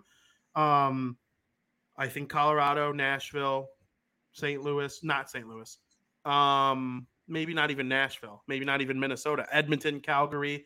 Those teams could make things interesting too. We know what types of players those guys have, but as of right now, I don't see anybody challenging Vegas. Now, speaking of expansion, the Seattle Kraken currently have 19 standings points. They're standing at the 11th place team in the NHL. And I believe they're currently third in the Pacific. Yep, they're third in the Pacific behind only Vegas and the Los Angeles Kings. We called them competitively bad the last couple weeks on this show. They have been anything other than good, or nothing other than good so far this season. Competitively bad is wrong, is a wrong way to describe what Seattle has done so far this season. I could confidently say that at this point in time. So I'm asking you now, buy or sell, the Kraken are for real? I'm selling it. They're not for real. Once again, it's one of those situations where it's easy to get high on your horse for the Seattle Kraken from what we've seen. But we have only played a minuscule part of the NHL season. There is still 3/4 of the season to be played. And I think that's going to do a lot of telling to see how a young team, expansion team like the Kraken, kind of play this out the rest of the way going forward. I see them falling off a little bit. I don't necessarily seeing them, having continued success as they are. In my brain, they're still competitively bad to me over a long period of time. Maybe not right now. Maybe they're good right now, but over a long period of time, I have them as competitively bad. This is going to be a team that falls off at the end. They just don't have the right roster to sustain this kind of success that they're having and be that playoff team. I am selling. I am stunned. Absolutely flabbergasted. Because Why? I think they're a lottery team. Why? I think Why they're are you stunned? very bad. I didn't think you were going to have this take. They're bad. Like, I know. they have, listen, I do stand by my statement in my intro. I wasn't just saying it to try and convince you one way or the other. They have been better than competitively bad so far. Absolutely. They haven't come back from being 3 down 4 times, and that's how they got their wins. They have thoroughly beaten everyone they've played. They have been good. Going forward, I believe they will be competitively bad. And it probably could even start as early as this week. The Minnesota Wild are currently out of a playoff spot they're tied for the second wild card spot. Nashville's only 1 point behind. Those teams can easily push up and in. Seattle's gone. Edmonton and Calgary are going to rise above them in the standings, I believe. One of Minnesota or Nashville will make it. Winnipeg, to me, is the shaky one because they're in second place in the division. If they got pushed out in favor of one of Minnesota or Nashville, I wouldn't be surprised either. But as of right now, I believe in Winnipeg because I've seen their players do what they're doing in the past. I haven't seen Seattle's players doing what they're doing in the past. And that's why I agree with you. I am selling that they are for real. If anything, I can see them slumping so hard that they will be a lottery team by the end of the season. If Adam Fantilli plays for the Seattle next year with Ben Years and whatnot, I would be 0% surprised. I agree. That's why I'm kind of surprised that you're surprised on my pick. Listen, I may be dumb, but I'm not an idiot. Same. Frank, let's end this segment with a couple non-hockey related questions just to add a little extra flair to it. Frank, Aaron Judge led the American League and Major League Baseball with 62 home runs. That broke Roger Maris's record for the most home runs in a single season by an American League player. Buy or sell, Aaron Judge leaves the New York Yankees in free agency this winter. I am selling that. I would be stunned if this man has the cojones to wear a shirt, and I don't care, he's not going to the Mets, to wear a shirt that says New York or nowhere, and he leaves the Yankees. I would just be stunned. If it happens, it happens, but I don't think it's going to happen. And by the way, thank you for your ma says I'm not dumb. Thank you very much. I appreciate it. Did she use the wrong your on purpose? Listen, why you gotta call people out? Maybe she's like making fun of you, like you're not dumb. We'll go with got that. my back. She's got my back. Anyway, I'm dumb.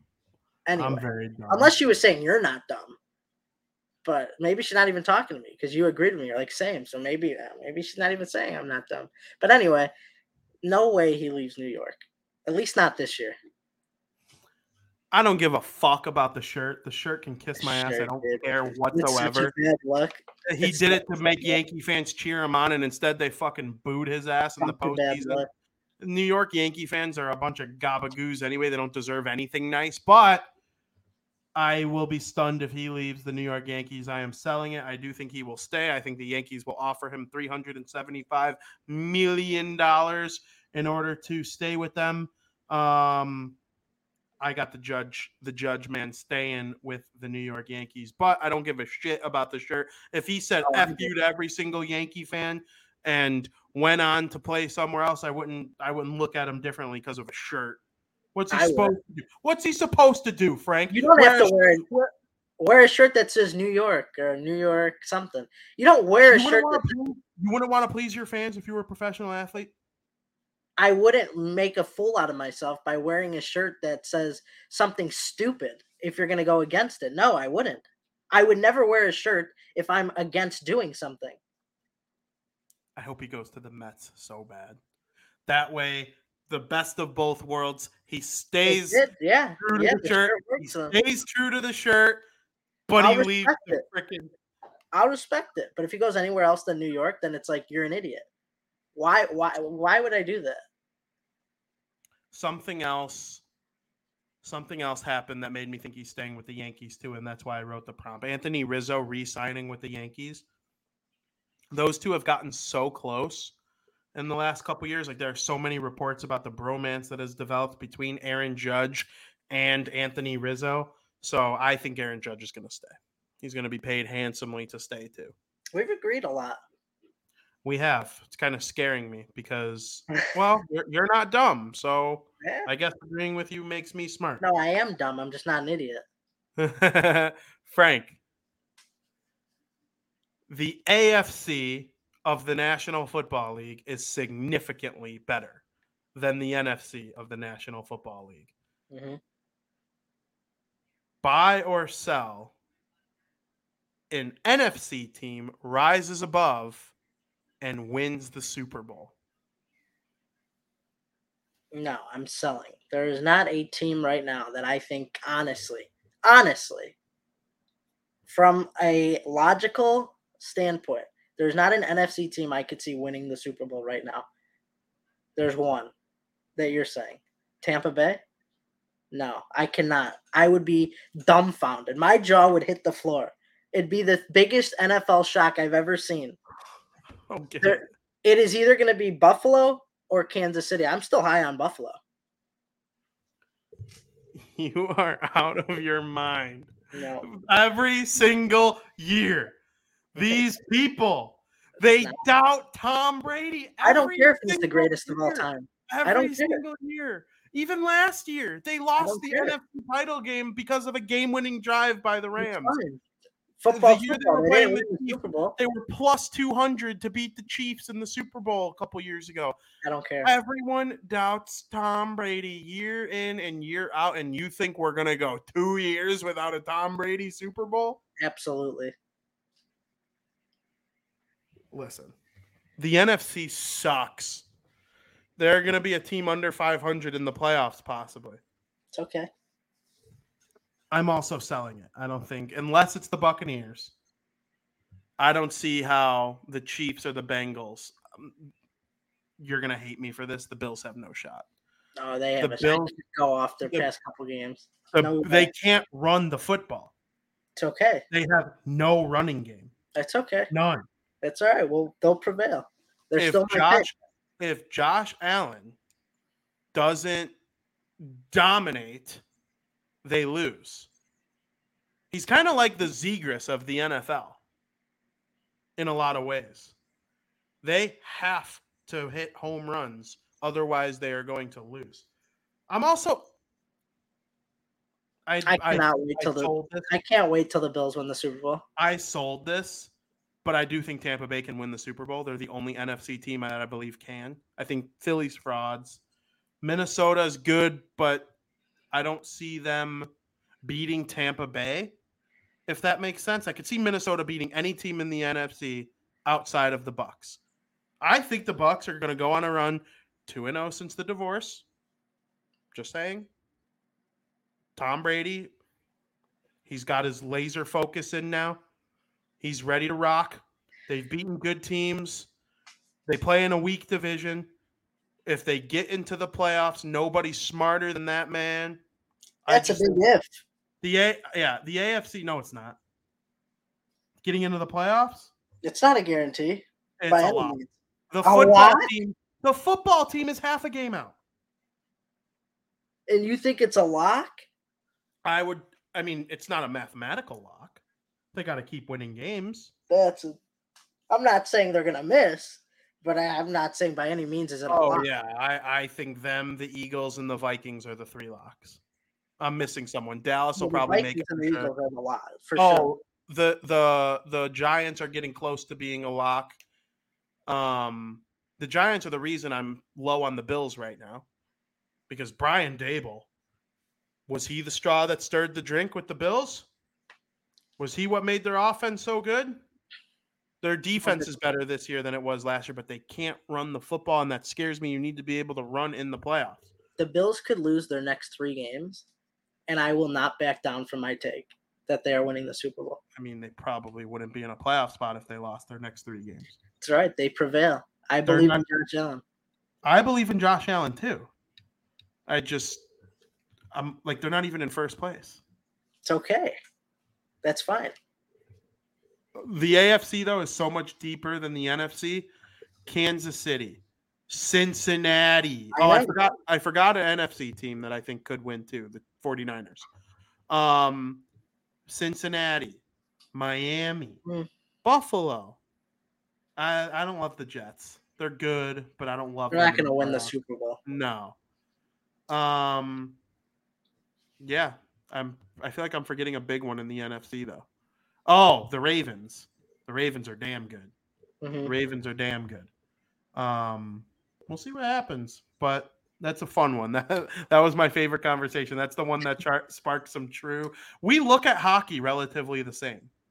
We see the same things in hockey a lot of the time. You still got a lot to learn about football. Frank, we will get into some much deeper football conversation here in period number. I would too if I were you. Period number 3.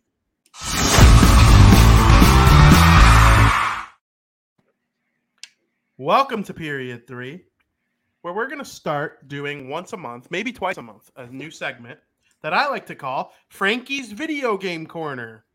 Frankie Mueller is one of the best video game writers on the internet right now.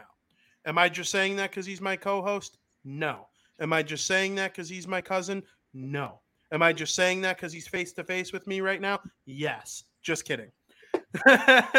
I want to hear, because, listen, I've been loving the articles. You're making me want a PS5 so freaking bad. I might do Series X. I just got Chell. The video game is flowing through me again for the first time in a while. I'm excited about video games. I'm excited to hear what you have to say here. Lead us off with Frankie's Video Game Corner. What's going on in the world right now? What are the big stories out there? Lay it all out there, pal. Well, first off, tell people where they could find your shit. Well, you could go to apptrigger.com to read all of my articles. I try to pump out a couple articles per day. So if there's a popular video game that's out right now, there's a good chance I've covered it. I wrote an article yesterday about Sonic Frontiers, something that maybe a lot of people wouldn't expect me to write. But if there's a good story out there, I want to be the first to write about it. So check out my stuff on apptrigger.com to read all of my articles. I also want to start off by saying that I think video games, at least by like our older generation, kind of get looked at in a different way than our generation look at video games. And I think that it is a topic that needs to be talked about more. And I think people have to be educated more on video games, because there was something that happened in the video game world, and I'm not going to kick off with it. That is a first time ever, and it's a big step forward for video gamers. So I can't wait to talk about it. That'll be the second thing I talk about. Thank you, Giovanna, for saying I am the best video game writer. I really appreciate it. Love you very much. But I do want to start off with the 2022 Game of the Year nominees came out. And there are some juicy nominees.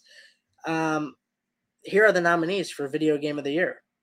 We got A Plague Tale, Requiem, Elden Ring, God of War Ragnarok, Horizon Forbidden West, Stray, and Xenoblade Chronicles. Those are your nominees. One of those games that I just named will be your 2022 Game of the Year nominee. Interestingly enough, God of War Ragnarok has 10 total video game nominees at the awards.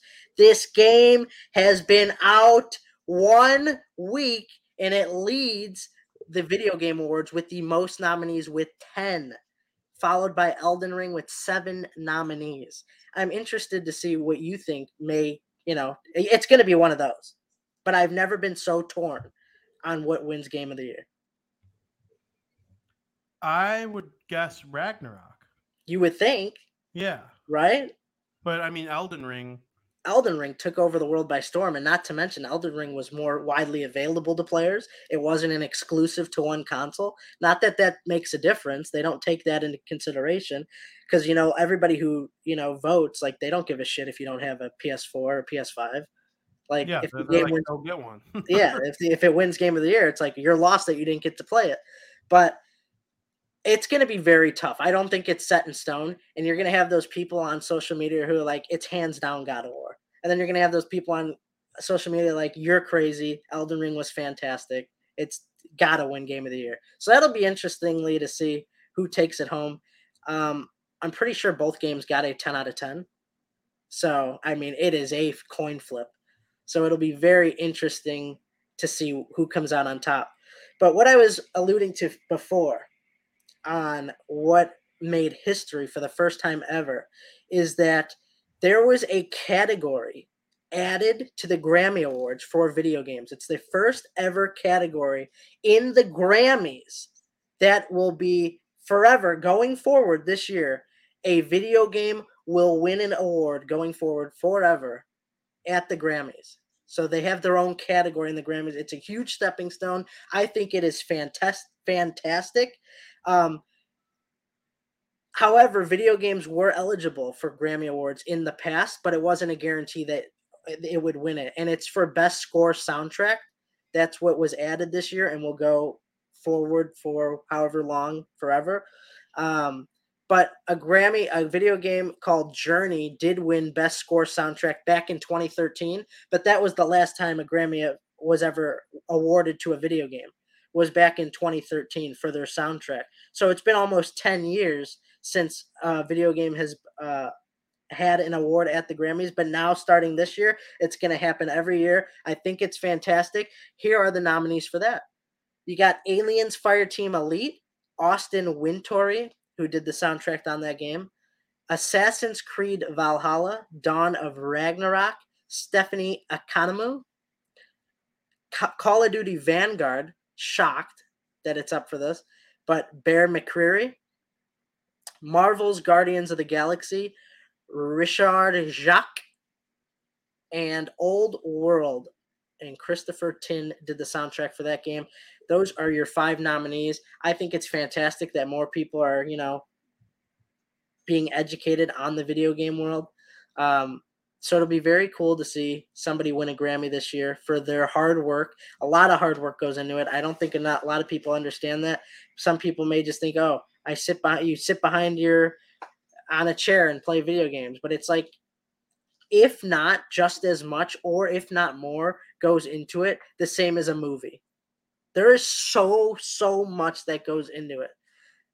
And I don't think a lot of people understand it. And I think it's great that these people are going to be recognized for their hard work. So a couple other things. Call of Duty Warzone 2 is out today. It is out now. You could download for free and play it. So if you're listening to this and excited, you like Call of Duty, you like free things, download Call of Duty Warzone 2.0. You can play it now on basically any console you want, PC, Xbox, PlayStation. So wherever you're going to game, you could probably download and play it. And then the last thing I want to talk about is Call of Duty. It was always said that 2023, there's not going to be a Call of Duty release. They're taking Call of Duty Modern Warfare 2 this year, and they're not going to have a main release in 2023 for their next installment. They're going to take a break, kind of just put all their focus on Call of Duty Modern Warfare 2. But something interesting came out in regards to this. They are not going back on their word. There will still not be a Call of Duty installment next year in the main franchise storyline. However, there is going to be a premium expansion, and I want your opinion on this. So the premium expansion of what we know so far right now is going to cost roughly $60 or $70. We don't know yet. It's going to cost the same amount as a Call of Duty video game was, but it's going to be mainly an expansion for Call of Duty Modern Warfare 2. Does that make sense? Mm-hmm. What's your take on that? Do you like that? Like, I have to shell out $60 to $70 on just an expansion, and you're not even getting a new game. So you have to put even that much more, almost buying a completely new game for Call of Duty Modern Warfare 2? Or are you like upset about that? Like, I would have to see what the expansion entails. It's going to be like they're going to add more to the single player, add a completely like updated, revamped multiplayer. But is that worth it to you, or are you kind of upset about I would say it is worth it if the material given to me is equivalent to a standalone video game. Because it's not going to be anything new. That's like buying NHL 23 next year, but just changing the rosters a little bit, adding some new game modes, but you don't have to buy a new game.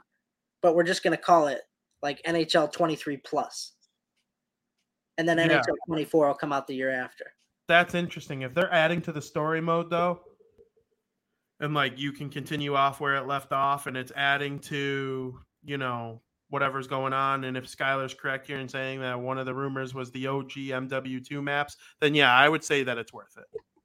I agree. I think it's actually a pretty cool concept that you're just going to kind of, I don't even know the right terminology. You're going to kind of like reprogram a full $60 game into a current $60 game and take more time out to develop the next Call of Duty for 2024. I don't know. I thought it was very interesting because I've never seen anything like this ever, or a $60 game just says we're going to take a year off, but we're going to charge you another $60 to have the expansion for it.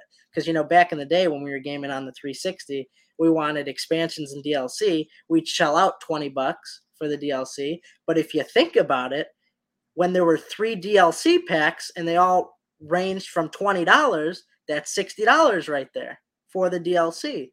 So it's a little bit of a different approach that's going on here, but it should be interesting. Yep, I do think that's interesting. I would be all for it. If you get what you pay for in life, and if the expansion pack is worth it, and they're just focusing on that for 2 years instead of, adding a whole new game a year from now, and you're paying $60 anyway, then yeah, I think that's pretty cool. Well, that is what's gonna happen. So that's what I got on video games. Those are the biggest things going on right now. If you haven't had a chance to play God of War Ragnarok, that game is off the charts from what I've seen and what I've heard, and I think you'd really enjoy it. Have you watched any videos from it? Oh, yeah. It looks cool. It looks fantastic. Yeah, it looks really cool. That's Frankie's Video Game Corner. Make sure you follow him on Twitter at The King Bean and read all his articles at apptrigger.com. Frank, the college football playoff came out yesterday. It is the third installment of it. We are getting near the nitty-gritty. We have rivalry week coming up in 2 weeks. There are a lot that will be decided at that point in time. Of course, at number 6 was the team on your head, LSU. At number 5 was Tennessee. At 4 is TCU, 3 Michigan, 2 Ohio State, and 1 Georgia. USC's at 7, I think is interesting to know. Alabama's at 8, Clemson 9, Utah is 10, What do you make of this current set of rankings?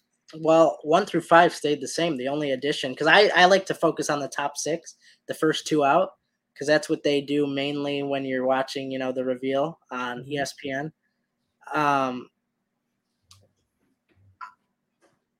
not surprised. I mean, nothing really happened this past week that would indicate like we need to change these standings right now.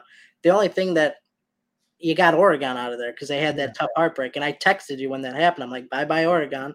Yep. And they're not even in the top 10. I don't even know where they're at, to be honest. And 12. So they're so far gone. They have no shot at that. LSU moving to 6, that's big. I do think a 2-loss LSU team is better than a 2-loss Alabama team just because they have the head-to-head. So I think rightfully so, they're in at 6. And they definitely have a shot now to make the top 4. We'll see what happens. It'll be interesting to see what, kind of comes out of all this after this week and after, the rivalry week concludes. But very interesting stuff, and I'm excited, and I cannot wait till bowl season. You said you focus in on the top 6. I normally focus in around the top 6. I think it's important to note the teams that actually have a chance. And to me, that's the top 7 right now. There is a path for USC to make it. I do believe if they were to win out and a couple things went their way, I think they would legitimately have a chance. And I felt the same way about Oregon, but they lost, so they're done. If TCU loses, they'll be out of the top 10. I do believe that. One of Michigan or Ohio State are going to lose, and the loser is going to drop to probably 7 or 8, and they'll be done. Tennessee, Georgia, LSU. Can 2 of the 3 make it? I don't know. That kind of depends on TCU, in my opinion. But if Georgia plays Tennessee in the SEC championship game and wins, Tennessee's done. LSU doesn't play in a championship game. That means USC would, if they win their conference title, I think they would jump LSU because a 1-loss champion is better than a 2-loss non-champion that didn't even play in the game. If I had to guess right now, I think it's going to go Georgia. Georgia, one of the Big Ten, Michigan, Ohio State. I don't have a prediction on that yet. I think Ohio State. My God. Because I think it's Georgia's year. Absolutely. Me too. But if there was a team to upset them, it would be Ohio State, I think. Yeah, I'm going to go final prediction. Georgia, Ohio State, TCU, USC. Interesting. That's my prediction as of right now. TCU saved their ass this past week. Who? TCU saved their ass this past week by beating Texas. Yes. That was huge for them. Huge win. Now I think they can win their conference. Well, yeah, at this point. But you never know. You never know, but, But I think, logically speaking, I would think they probably get in at 3. USC's got a shot. There's no doubt that USC's got a shot. Oh, absolutely. And LSU has a shot too. They need help though. LSU's got a shot, but it's not looking likely. It's going to take. I'm surprised. Yeah, I agree. I'm surprised they're ranked ahead of USC though. I disagree with that. I think the only reason they are in the committee is they're taking them beating Alabama into like heavy consideration because like nobody expected them to beat Alabama, and Alabama had Bryce Young, which is all. It's not like Alabama had their backup quarterback going, so I think that was like big on their resume to have, and the committee's just valuing that very high right now. Yep, we really have nothing to argue over right now because there's 2 Big Ten teams in the top 4, and only one Big Ten team will be there in the end. But there'll be plenty for me and you to argue about this college football ranking once it gets a little more heated. Right now, it's pretty cut and dry. My only disagreement is I would flip LSU and USC, but I agree with you that that's probably the reason why. I just don't think a 2-loss USC team, or a 2-loss LSU team deserves to be ahead of a 1-loss LSU or a USC team, even though I think if they were to play, and this is the problem, and I think this goes into a lot of people's considerations, if they were to play, LSU would absolutely destroy them. But they're not going to play. Why have separate conferences if you're going to only take the teams you think might win anyway? That's a very flawed way of Right. thinking when it comes to making rankings. So, I felt that way about Cincinnati last year. About 10 of the teams below them would destroy them if they played. Broke my heart, but yeah. Yeah. So, are they the only Group of 5 school ranked? Oh, Tulane is ranked. Is Tulane Group of 5 or Wait. Power 5? Tulane? Yeah. They're a group of 5. Yeah, they're ranked. Cincinnati's ranked.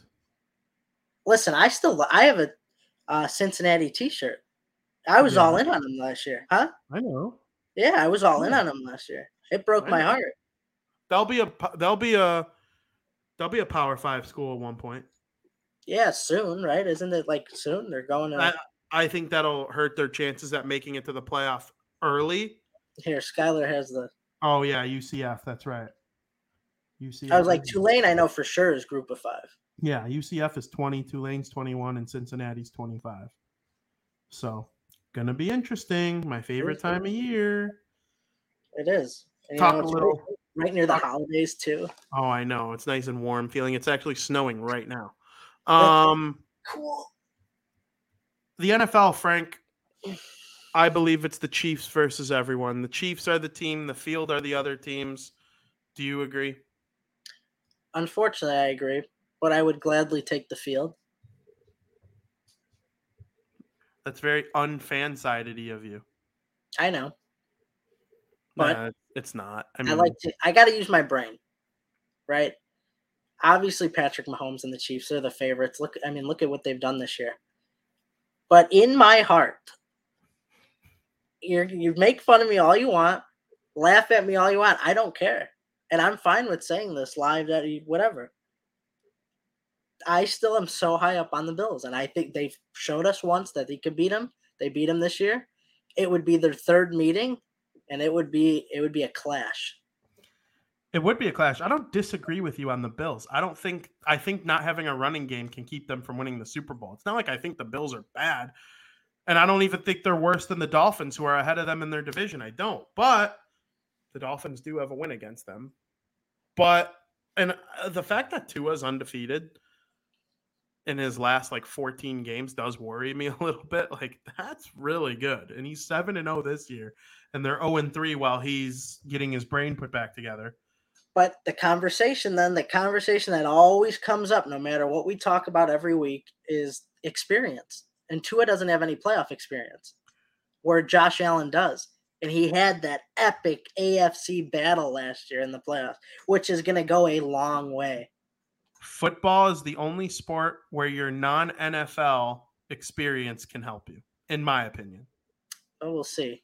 Tua Tagovailoa. Just because Joe Burrow made it to the Super Bowl. Okay. And what did he do before playing for the Bengals? It has to do with that nice little hat of yours. I understand, but... And Tua Tagovailoa dominated with Alabama. He came in and beat Georgia and sent Jalen Hurts packing. Jalen Hurts is really good too now. Out of Jalen Hurts, Tua, and Mac Jones is the worst. I would want Tua out of all three of those.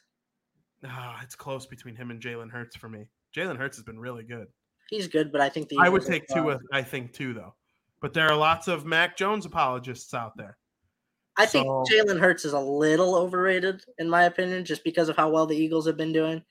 I mean, if you side-by-side footage of Tua and Hurts, Tua looks like the better quarterback when he's back there. Yeah, well, they're two completely different quarterback.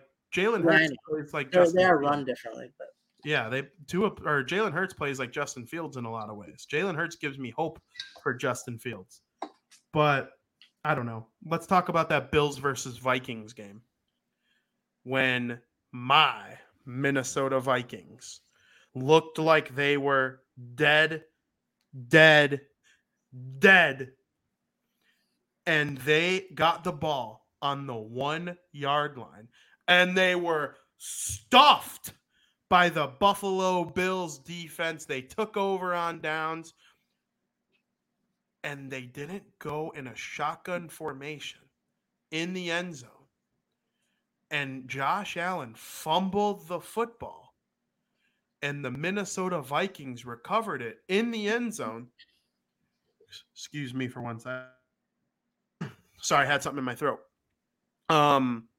They recovered in the end zone for a touchdown, and they took the lead. They left Josh Allen a little too much time. We know what Josh Allen can do when it comes to making big plays, gets them down the field goal, ties the game. They go to overtime. The Vikings win. It was the most epic regular season game, I would say, up to this point. It's either that or the game against the Chiefs. The two best NFL games this season, the Bills were involved in both of them. They won one of them. They lost the other. What did you make of that game? Because all it proved to me was that the Vikings, they can beat anyone. When push comes to shove, they can beat anyone. And don't tell me they don't have playoff experience either, because they do. They do. But, I mean, the reason they won that game was largely in part of their defense. Oh, yeah. And Justin Jefferson. Yeah. That catch made it the best catch I've ever seen. It still doesn't change my mind on Kirk Cousins. But, I mean, the Bills had so many opportunities to win that game. There was a point in my mind when they turned the ball over on downs and Buffalo, took over. I was like, you don't take a safety here. I don't think so. Because then you risk giving the Vikings too much time. In the game Jefferson's had, he could easily just haul down the field and get in the field goal range, and you lose. But there was such a heartbreaker, that play call. He just fumbled the snap. That is like, I don't understand. Because if I'm a quarterback, and it's easier said than done, I guess. And I know this is the final play of the game. I'm dialed in on that ball. It's like he was looking all over, like, you're not going to – who are you trying to fool? Nobody on the Vikings thinks you're going to pass it or hand – like, you dial in and you're just there ready. He didn't even look when he got the ball. It hit his hands. He's like, oh, what? What happened? You snap – like, no, you're dialed in. You take the ball. And if you get the safety, all right, you get the safety. It's not the end of the world. If you get the ball, you at least have a chance to push forward, and the game's over. They had no timeouts left. That's it. So I don't like the way that went about. I thought that was kind of a poor scenario that went down. But the Bills just had ample amount of times to win that game, and they just couldn't do it. I agree. Josh Allen leads the league in interceptions. Nobody talks about that. It was a tough game, or a tough ending for him, and he's still, at his best, the second best quarterback in the NFL, in my opinion. I might take Joe Burrow over him at this point. I've loved what I've seen from Joey B this season and last season and in the playoffs and at LSU. I would take Patrick Mahomes first over everyone, probably ever, except Tom Brady. But it just was it left me a sour taste in my mouth on the Bills and how they handle big-time situations. The Vikings are good. Kirk Cousins isn't great, but he's good enough. He is good enough. They can win with him. And my logic has always been who they're going to replace him with, if anything.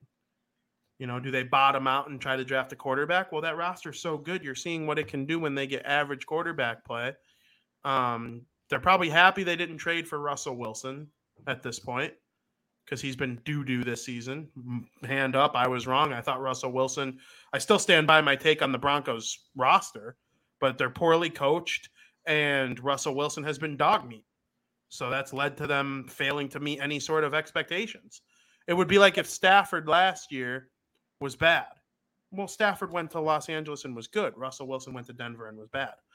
But I don't know. The Vikings are probably the most interesting team to me going into the postseason. Their only loss is to the Eagles, which is scary. So we'll see what happens with them. Yeah. Did you watch any of the Bears? Of course. I watch the Bears every week. Me too. They looked really good, and I'm happy they blew the lead to the Lions. I don't care about wins and losses. I said that at the beginning of the season. If they win 5 games this year, I'd be stunned. And they're finding ways to lose. Their defense is bad. They traded Roquan Smith and Khalil Mack and Robert Quinn in the last year. Their defense is brutal. They're the first team in NFL history to score 29 or more points in 3 straight weeks and lose every single one of those games. It's remarkable. The Lions have not won a road game in 13 tries. They finally did that against the Bears. Everything that I want is happening. Justin Fields looks incredible. He's making Walmart cashiers look like outstanding players on offense. He's making teams think they're actually going to lose. And then they ended up losing themselves. Their draft stock improves. If the season ended today, they'd have the 5th overall pick. I love what I'm seeing from the Bears. There were so many people pissed off that they lost. They need to learn how to win. They can't win. They suck. Their roster sucks. It's so bad. What do you mean they have to learn how to find a way to win? You find a way to win when your team is good and your defense can lock down Jared Goff. I can't believe people were negative about that game. They allowed the Lions to pass them in the standings and potentially have a better draft pick than them. Like, it's a team in your division. You want them to finish near the bottom at this point. As long as Justin Fields looks like he's taking a big step, that's what I'm seeing. I'm happy with the Bears. Yeah, I think you summed it up pretty well. Sports Illustrated had the Bears going 3-14, and I thought they were crazy. And I mean, I don't think they're going to lose out, to be honest with you, but I mean, they're on pace to go 3-14 right now. But yeah, I don't think they're going to lose out. Justin Fields has looked pretty good, which you like to see. Their defense is terrible, and it's kind of crazy because they had one of the best defenses a few years ago, and now they're just really, really bad. And I know you're very high up in draft capital and getting a high draft pick, and hopefully that benefits them. Hopefully whatever they get out of a 4th, 5th, 3rd, whatever they end up being, 6th, hopefully that benefits them. And maybe Justin Fields could finally be built around the right way. And down the line, I think that they will have a team to contend. I do. I agree completely. I'm looking at any of the top receivers in the draft or Will Anderson from Alabama. If they added Will Anderson from Alabama, he would probably be the best player on their defense as early as next season. So that's where I'm at on the team. Go Bears. Hopefully, I'm trying to think what's this weekend. Is it Monday Night Football? For the Bears? Yeah. Let me check. You got it, or you want me to check? I got it. Bears. The Bears. I hope Justin Fields just keeps playing the way that he has because that's right. They have the Falcons at noon, and the Falcons are getting 3 at home. The Falcons are bad too, but they've been better than the Bears. I would say they could win that game. I don't want them to, because then they would tie the Falcons in standings and have the tiebreaker. Like I want the Falcons could win that game. I'm saying. Oh yeah, I would pick the Falcons. Probably. Yeah, so would I. So we'll see. Tomorrow's game is fun. Green Bay, Tennessee. Hell yeah, that's awesome. It should be. Aaron Rodgers Tuesday was cut short this week because when he went on the Pat McAfee show, he didn't do it from home because when you play Thursday night football, Tuesday is a lot of NFL teams use Tuesday as like a recovery day and a film day. Mm-hmm. Not when you play Thursday night football. You go through walkthroughs on a Tuesday, which is very, very weird because it's 2 days before the game. It's so crazy how impacted your schedule is based on when your game is. But yeah, it's fun. I'm excited for tomorrow, Green Bay and Tennessee. I'd love to see Tennessee take them down. But it'd be a lot of fun. Yeah, I think Tennessee. Colin Cowherd said yesterday that Tennessee is the best coached team in the NFL right now. And I'm trying to think of an argument against it because Bill Belichick is the greatest coach who ever lived, but I'm not going to sit here and act like he's the best coach in the league right now. It's been a long time. Andy Reid's the best offensive coach who ever lived, in my opinion. But he's got Patrick Mahomes and Kelsey and a bunch of guys that help make things a lot easier. Which that's not taking anything away from Andy Reid. He knows how to put those guys in position to succeed. But I like what Tennessee has right now. And they've been interesting. It's been interesting. What are they, 6-3? Yeah. And don't forget they were without Tannehill for a little bit too. Yes. That leads me to my question.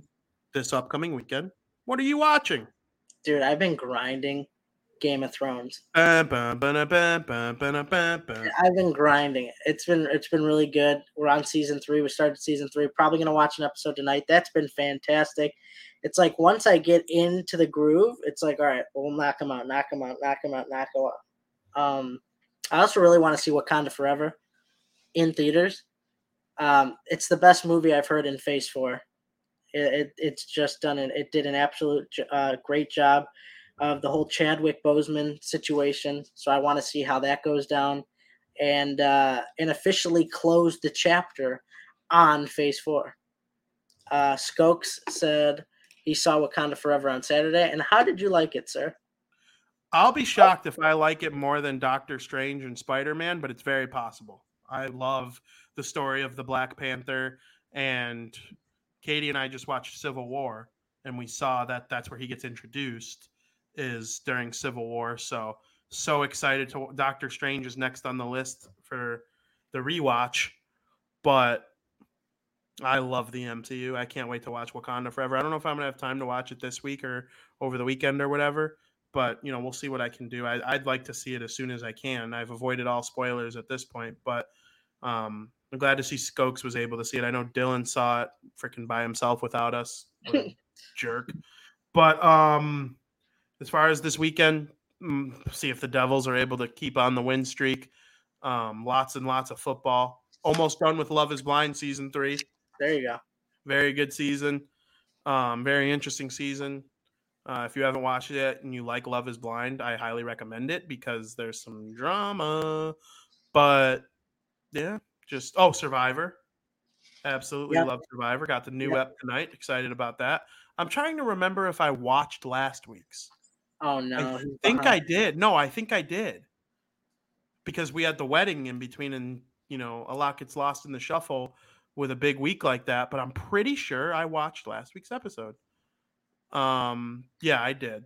So I'm excited for the next one. It keeps getting more and more interesting. Can't wait. Now that we are done with periods 1, 2, and 3, we are going to send it to America's favorite podcast segment of the week, Breaking Bets.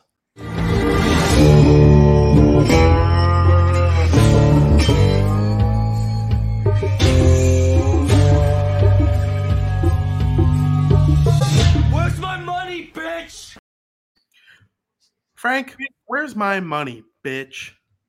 Whoever followed and tailed me last episode, very good. We had a very good Wednesday last week. So whoever decided to go with those picks, good off. It's the month of giving. Thanksgiving is right around the corner next week. I'm in a giving mood, so I added a bonus pick. I got 4 picks tonight for you guys. First off, we got the Buffalo Sabres, who've lost 6 in a row against the Ottawa Senators, who haven't been much better. I think the Sabres end their losing streak tonight. Once again, I was right with the Penguins ending their long losing streak. Chose the correct game against the Capitals. They got it done, and I think this is the exact scenario where I think the Sabres could get it done tonight. They lost last night 5-4 to Vancouver. Heartbreak. You thought they were in it. They thought they could get the job done against Vancouver. They can't. This isn't the NBA, so it doesn't matter if you play on a back-to-back. I think the Sabres get it done tonight. Sabres money line at plus 138 has a lot of value. I would never in a million years take the Senators, who have been just as bad, if not worse, than the Sabres lately, at a high, medium favorite. No shot, no chance in hell. That's my first pick. Sabres money line, plus 138. Switching over to the NBA, you got the Pacers at the Hornets. The Hornets are 2.5-point favorites. On the money line, they're minus 139, which is a great price. LaMelo Ball is back in the lineup, and this line isn't reflecting that because of their recent poor play. They have been a bad team, but they haven't had LaMelo Ball. They have a 4-11 record, but at home against the Pacers team, who's not that good either, I think they get it done. Hornets money line at minus 139 is very, very good. Take it, get the value, because as soon as the Hornets start to play a little bit better with Ball in the lineup and Oubre and whoever else on the team, I can't think of his name, PJ Washington, Gordon Hayward's out, but it's all right. Once they start to play a little bit better and they improve that 4-11 record with LaMelo Ball in the lineup, the lines will start to reflect that. So take it at 139 while you can tonight. The Bullies play tonight against the New Orleans Pelicans. Pelicans played last night, and the Pelicans were a 2-point favorite against the Memphis Grizzlies with Ja Morant, with their full lineup minus Desmond Bane. And the Grizzlies are a powerhouse. They are a very good team in the NBA. And the Pelicans with Zion are very good. Zion didn't play last night, but the Pelicans managed to win, being a 2-point favorite. The Bulls have been pretty disappointing this season. Under 500, they're 6-8. And the Pelicans are only a 3-point favorite against the Bulls, when in reality, they should probably be 6 or 7-point favorite. I know Zion is questionable for tonight. It is the back-to-back for the Pelicans. But I'm going to side with, you could either take the Bulls +3 at -112 or Bulls money line at +123. I like both of those if you want to lean towards the money line, but put a little bit on the money line, but put some on the +3. Either way is pretty good. It's just the line it just doesn't seem right that they're a 2-point favorite against the Grizzlies with Zion out, and with Zion questionable for tonight against a much worse team in the Bulls. You're only a 3-point favorite. Once again, those back-to-backs, hard to play for the Pelicans. I don't like it. I'd love to take the Bulls. This is a great spot for the Bulls to pull off an amazing upset, I guess you could call it. But my bonus pick, and if you're taking this, you're probably going to have to watch this live because this pick starts at 5 o'clock. It is a college football game. Eastern Michigan and Kent State.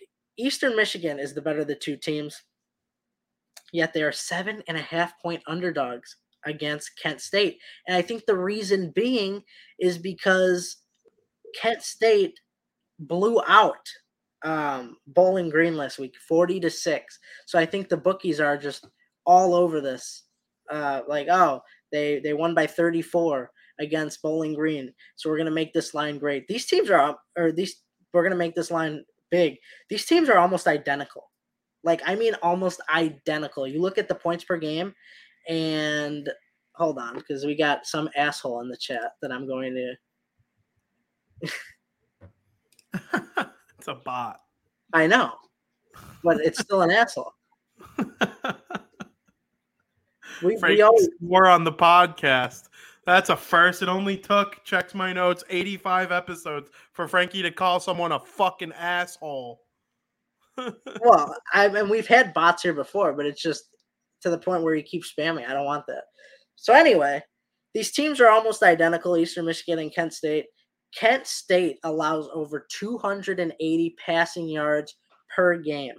And Eastern Michigan loves to throw the ball. They'll be able to air it out, get some good yardage in the passing game, and should keep this within one score. So I love Eastern Michigan +7.5 at -112. Either way, they should keep it within one score, maybe even get the upset win here according to the line, even though if they win, it wouldn't be an upset in my opinion. Those are my picks for you this week. We got 4 of them. You can either tail or fade. We'll see what happens. I would tail Frankie. He's hot! And he picked a Maction game, so I love that. Go Huskies tonight, playing a home game. It makes me happy to hear you poop on the Senators. That's who the Devils play on Saturday. I'm a little worried. I have one pick. I think the winning streak probably ends tomorrow. Could. I think the Toronto Maple Leafs. I don't know what the line is on that. Are going to get it done. I have it at. Hold on. I'll tell you what I have it at. I'm not sure. I mean, winning 10 games in a row is so hard, and the Leafs are they're a wild card. They could dominate you or make you look dumb. The Devils are dogs, see? So there's actually value on the Devils. The Devils have been dogged in a lot of these games. They haven't been getting credit. I don't get it. They're +120 on the road against Toronto. It's a good spot to take Toronto, I think. Yeah.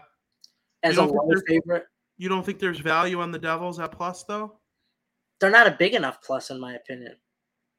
But the fact that they're a plus at all. I mean, they've won 10 straight fucking games. I know. They were like +180 against Calgary. Yeah, that's wild.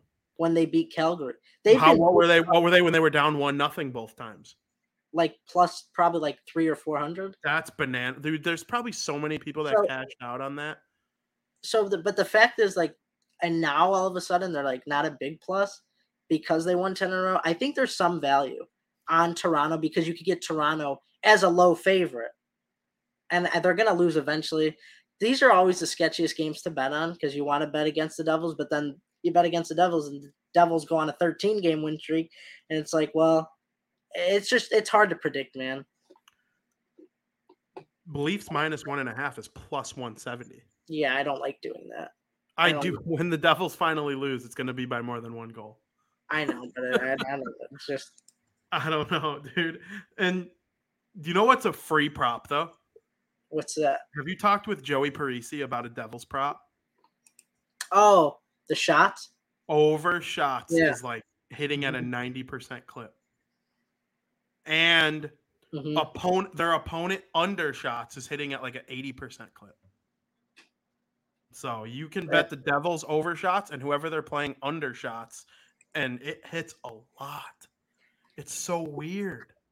That is weird. Yeah, yesterday's game, dude, the Montreal Canadiens had 15 shots in the first period. They ended with 26.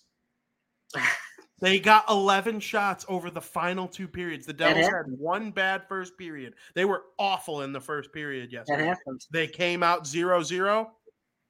They ended up out shooting them 39-26. And in the first period, they were being outshot. After the first period, they were being outshot 15-11.